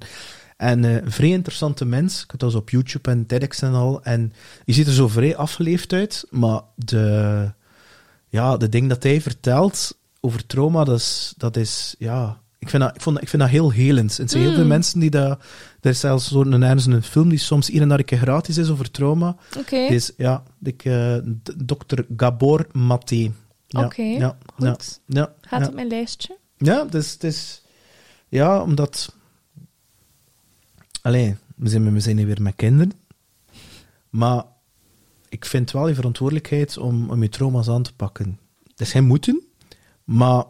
Als ouder bedoelt je dat? Ja, voor een door te geven. Maar je kunt niet zoiets hebben van, ik ben traumavrij. Dat geloof ik niet. Nee, dat geloof ik ook niet. Nee. En je kind zal sowieso een stuk verneukt zijn. Ja, inderdaad. Dat vrees ik ook, ja. One way or another. Maar je kunt ze wel opnieuw het vertrouwen geven dat alle trauma kan opgelost worden. Waar dat denk ik nu veel mensen heel moedeloos zijn, dat niet zo is. Dat je altijd... Ja, en hoe raar dat ook klinkt. Ik ken ook bepaalde trauma's en hoe raar dat ook klinkt, dat heeft me ook geen windeieren gelegd. Ja, ik bedoel, gepest worden, een drive, een bewijsdrang en dergelijke meer. Ja. Nee. En dus, hoe moet ik dat gaan zeggen? En dat klinkt nu wel een beetje kort door de bocht, maar uiteindelijk draait het om gelukkig zijn. Dat vind ik ook wel veel druk leggen. Je moet niet altijd gelukkig zijn. Maar ik heb niet gezegd dat je op zoek bent naar geluk, maar je wilt wel die momenten... Ik ga het anders zeggen. Je wilt peace of mind hebben. Geluk, dat kan je niet... De hersenen zijn niet gemaakt om gelukkig te zijn. De mens is daar niet voor gemaakt. Oké. Nee, maar dat is zo. De hersenen zijn niet zo gemaakt.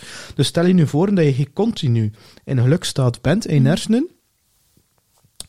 Ja, dat is een soort dopamine. Ik heb dat gevraagd aan een hersenwetenschapper en die zegt letterlijk, dat is daar niet voor gemaakt. Dus je hebt die stoffen nodig en op een bepaald moment treedt een soort gewenning op. En je hebt een nieuwe kick nodig. Ja.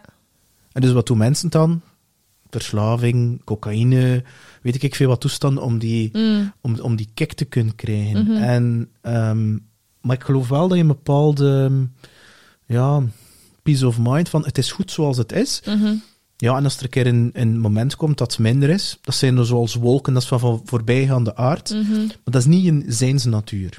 Dat is niet wie dat je echt bent. Dat is iets dat op je pad komt en dat gaat op en neer en je proeft ervan. En je moet dat allemaal niet zo serieus... Voilà, je moet het allemaal niet zo serieus hij moet daar allemaal niet te hard aan identificeren. Ja. Ik voel me boos, ik voel me geïrriteerd, ik voel me kwaad, maar je bent het niet. Want als je het bent, is het de zijnsstaat. Ja. Dat ga ik onthouden. Ja. Ja, dat is zo'n hele subtiele ding. Ja, want ik laat me daar wel eens door meeslepen. Allee, ik heb zo'n huisgenoot die dat keigoed kan, die dat zo tegen mij onlangs heeft gezegd van ik weet perfect hoe lang dat ik kwaad of verdrietig ga zijn. Dat is wettelijk in de hersenen. In de hersenen is dat bewezen, dat is 29 seconden. Hè. Anders is het een verhaaltje dat je zelf wijs maakt. Je ziet dat Echt? Je ziet, want dat ik gezien met kinderen. Dus die kinderen spelen met elkaar. Die zien, en mijn zoon ook, die was vanavond ook, nee, niet aan me kom.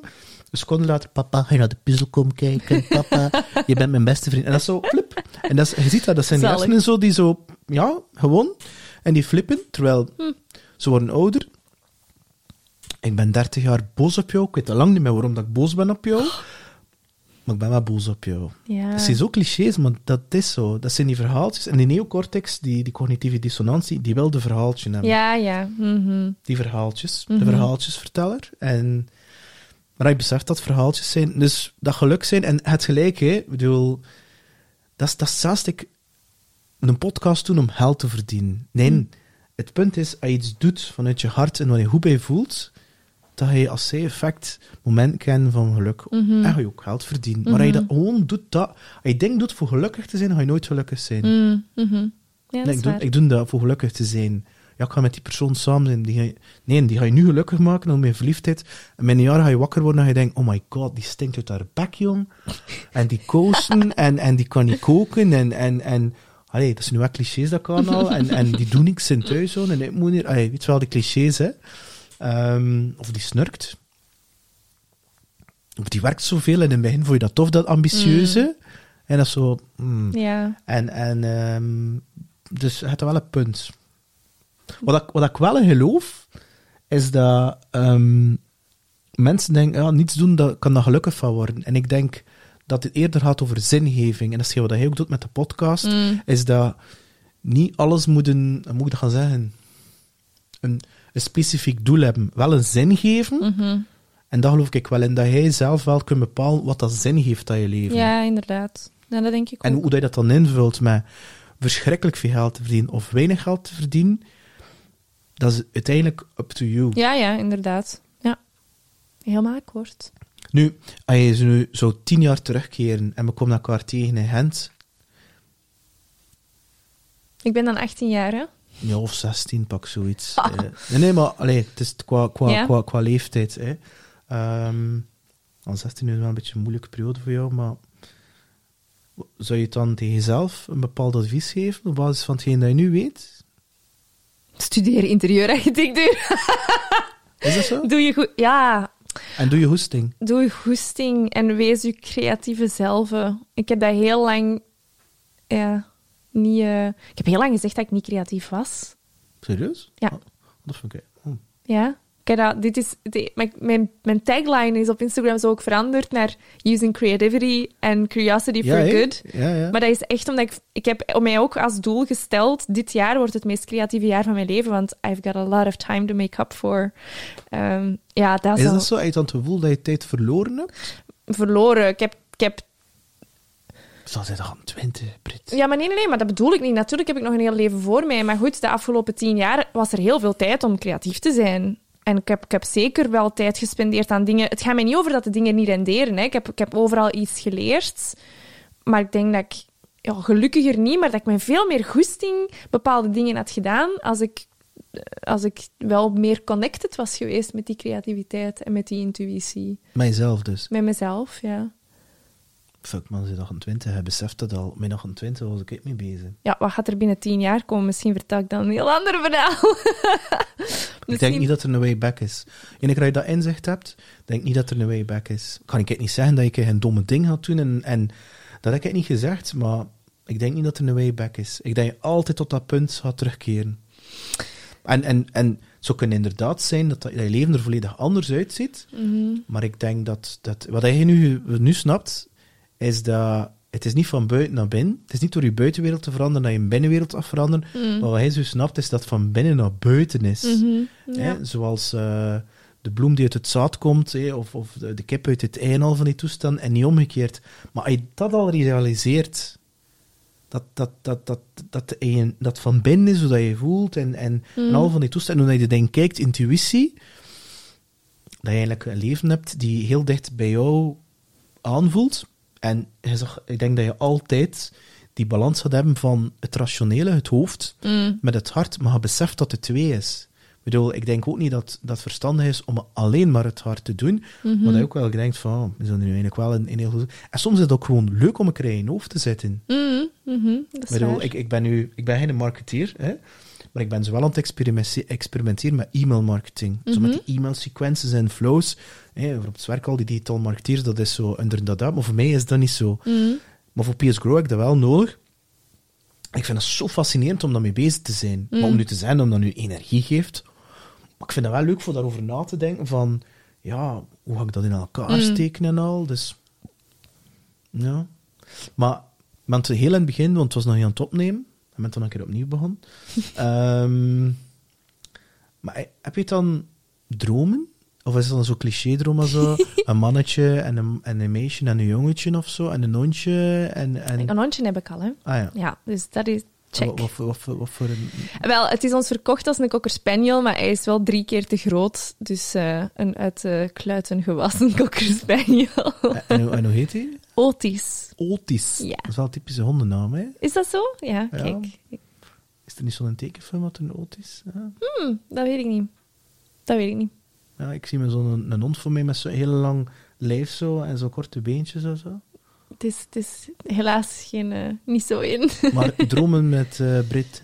Dromen met Brit, ja, zoals ik... Of zijn dromen bedrog? Oh, dat is nu wel een... Sowieso. Ja, heb ik dromen... Zoals ik daar juist ook heb gezegd, ik heb alle dromen en geen enkele droom. Er is niet... Ik heb heel lang, als mensen mij dat vroegen, voelde ik mij onder druk gezet om een concreet antwoord te geven. Om te zeggen, ja, dit wil ik nog realiseren in mijn leven, of dit wil ik nog doen. Ik geloof daar niet meer in. Dus in die zin heb ik zo geen concrete dingen.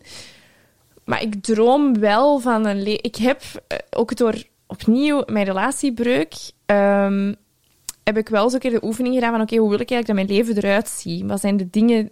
Hoe wil ik dat... Als ik 's ochtends opsta, als ik mijn ogen open doe, wat wil ik dat er is?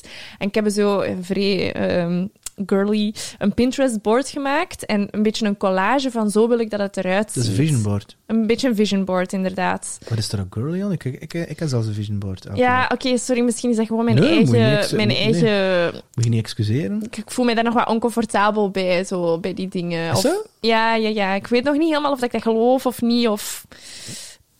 Dat is gewoon voor mij nog een stap. Weet je, dat hangt ook samen met... Ik heb het eigenlijk heel moeilijk om veel verantwoordelijkheid voor mijn eigen leven te nemen. Ik haak wel makkelijk bij mensen aan. Dat vind ik nu een heel interessante. Vind je dat je eigen leven maakbaar is of niet? Dus vind je dat je in eigen leven dat je daar verantwoordelijk voor bent en dat je handen... Dat zijn 2 andere dingen, volgens mij. Ik vind dat iedereen verantwoordelijk is voor zijn... Ik vind dat iedereen verantwoordelijkheid moet nemen voor zijn leven. Ja? Maar dat wil niet zeggen dat het leven maakbaar is. Want sommige mensen worden gewoon in heel shitty situaties geboren en die kunnen daar niks aan doen. Of die komen tegenslag na tegenslag tegen. En het leven is altijd voor een stuk toeval en voor een stuk... Ik geloof niet dat je alles kunt manifesteren. Denk je dat toeval bestaat? Ja, absoluut. Ja. Ik denk nog niet. Maar ik heb niet gezegd... dat wil zeggen... hoe moet je dat nu gaan zeggen? Ik weet waar je naartoe wilt, hè. Maar ik zal het anders, zeggen. Ik geloof heel hard in de uitspraak opportunity dances with those already on the dance floor. Ja. Maar niet iedereen krijgt evenveel opportuniteiten. Niet iedereen staat op de dansvloer. Niet iedereen kiest ervoor.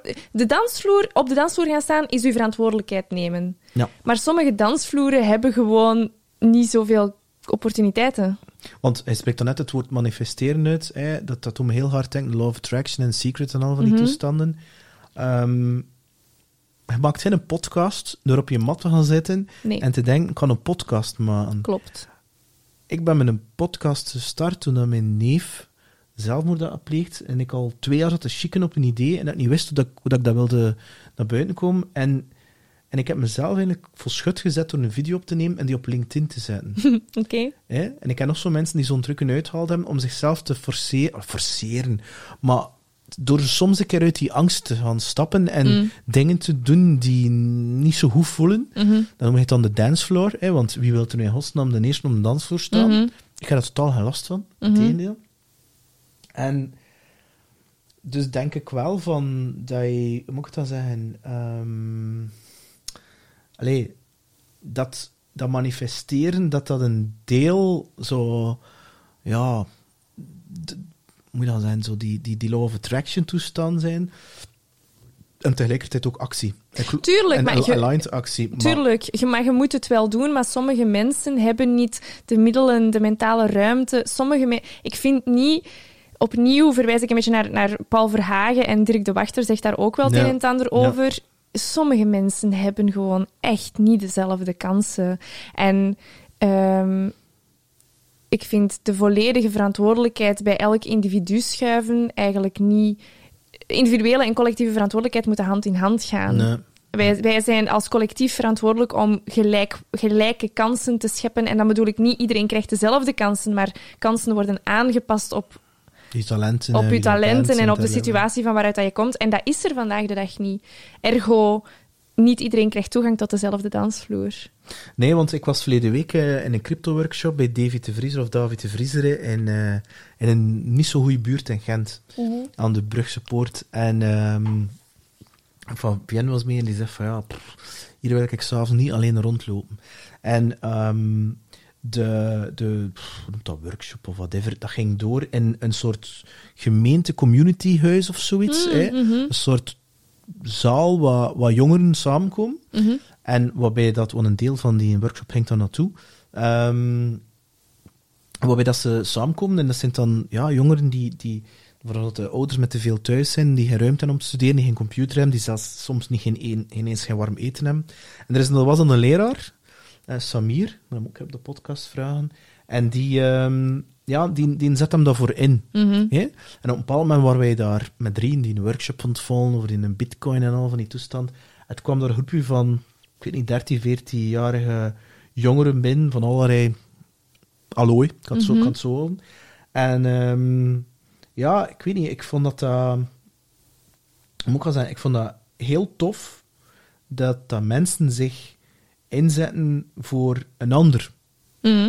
Ik geef dat toe. Ik wil multimiljonair worden, maar niet voor mezelf, niet voor dat geld, maar wel voor, toch ergens heb je dat naïef wereldbeeld, voor ergens kans te kunnen creëren voor een ander, omdat ik toevallig goed in en goed kan creëren voor mezelf. Dan vind ik dat een ander daar ook recht op heeft. Ja. Dus als dat dan bijvoorbeeld met iemand contacteert, en dat is al gebeurd, ik ga niet zeggen dat ik dat elke week aan doen, die zegt van weet je wel, we doen hier een optreden voor schoon te bouwen in Afrika ergens. Ik ga gaan optreden. Zie je? Voor niks fundraising te gaan doen. En ik denk, ik mag gaan optreden met mijn talenten of zo.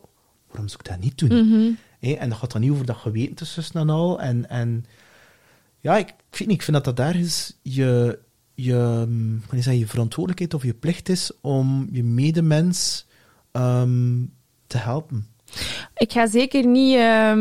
ik vind dat ook, maar ik merk dat mensen niet erg aanspreekt. Maar los van verantwoordelijkheid, hoeveel voldoening geeft het u ook niet? Gewoon. Ja, ik weet het. Maar dan is het weer het punt. Ik ben volledig akkoord. Voor mij zit het natuurlijk ook in het geven.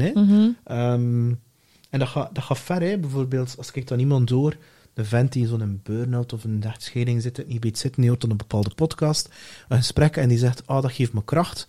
Of vrouwen die opeens een bepaald helend effect hebben rond narcisme te babbelen, en die op een keer denkt, maar ik ben oké. Er is helemaal niets, er scheelt niks met mij, maar ik heb jaren geloofd dat er iets met mij scheelt. Allee, dat maakt me echt super, super blij. Hè. Dus daarvoor doe ik het ook.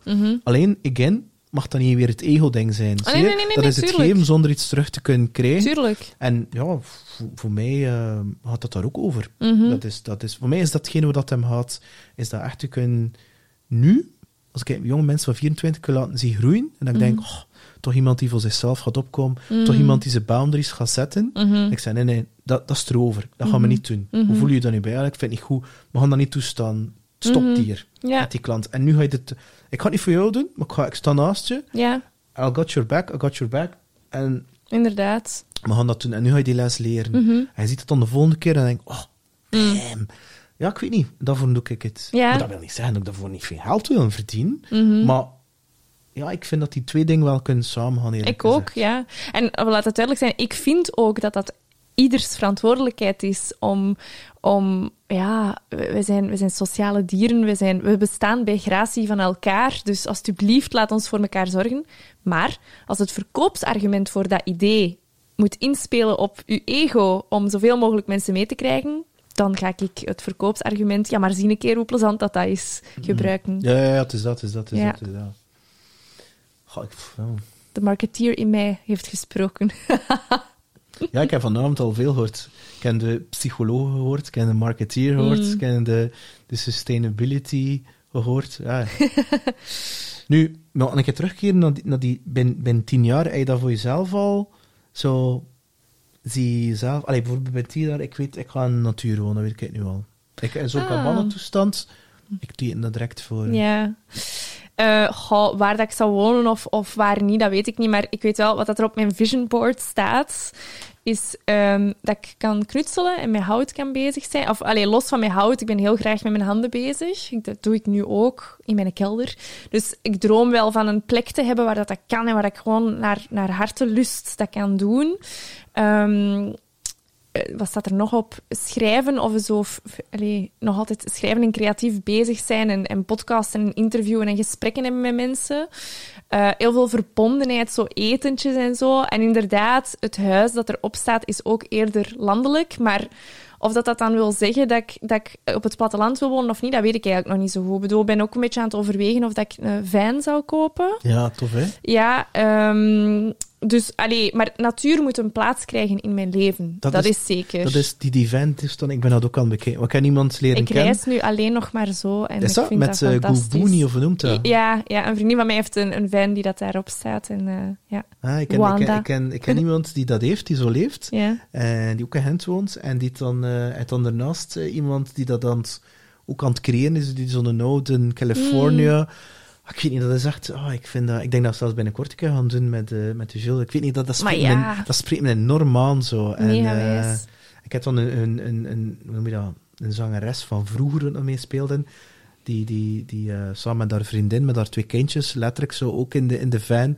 En ze hebben een Instagram-account en die gaan over... maar ja, Elisabeth. Nee. Oké. Ik dacht even dat... Nee, ze noemt Lore en... Ik ben de naam van haar vriendin vergeten.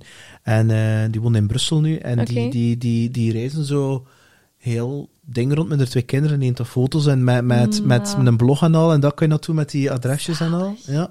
Met die 2 kinderen met 2 zo. Doet maar, hè, met 2 paders van 3-4 jaar. Ja, wel, inderdaad. Pipi doet, maar we zijn net vertrokken. Je mag een pipi doen. Ja. Of dan een moekaka doen. Courage. Zo min op dat... ja. Ik vind dat zo grappig, joh. Je zo die mengeling tussen dat West-Vlaams en ik spreek alles, ja. Je spreekt alles. Ja. Behalve Gens eigenlijk niet. Ik spreek totaal geen Gens. Ik kan geen Gens. Ik kan ook dat niet. Ik kan dat ook niet. Mijn vrouw is een Gens en mijn Gens klinkt als Antwerps. Ik ben dan als een Antwerp net te bouwen. Oei. Hey, gast, jongen. Dat is inderdaad... Dat is Kiel, dat is niet Gent. Ik weet niet waar ik dat opgepikt heb. Dus ja. Britt, heel erg bedankt. Jij bent bedankt voor de uitnodiging. Merci. Het was een leuke babbel. Een lange babbel. Normaal zijn doe ik een uurtje. En hoeveel zitten we nu? Over de 2 uur. ook courage aan de luisteraar. Maar het was de moeite, hè? Ja, ik vond het leuk. Ik ook. Heel erg bedankt voor je kwetsbaarheid, authenticiteit en voor je te tonen wie dat je bent, want dat heb je echt wel gedaan. Merci om daar ruimte voor te scheppen. En laat het je niet in de kop steken. Hij zit heel vrolijk. Dank je. Merci. En voor de rest, heel veel succes. En die award ga je gewonnen hebben, hè. Ja, we zullen zien, zoiets, hè. Ja, spannend. En voor de rest, heel veel succes met alles dat je onderneemt. Merci. En tot binnenkort, hè. Yes, dankjewel. Peter hier. Dankjewel voor het luisteren naar opnieuw een boeiende aflevering van What's on Your Mind van een boeiende gast. Laat me vooral weten wat je ervan vindt en subscribe via piercegrow.com. Dankjewel. Bye.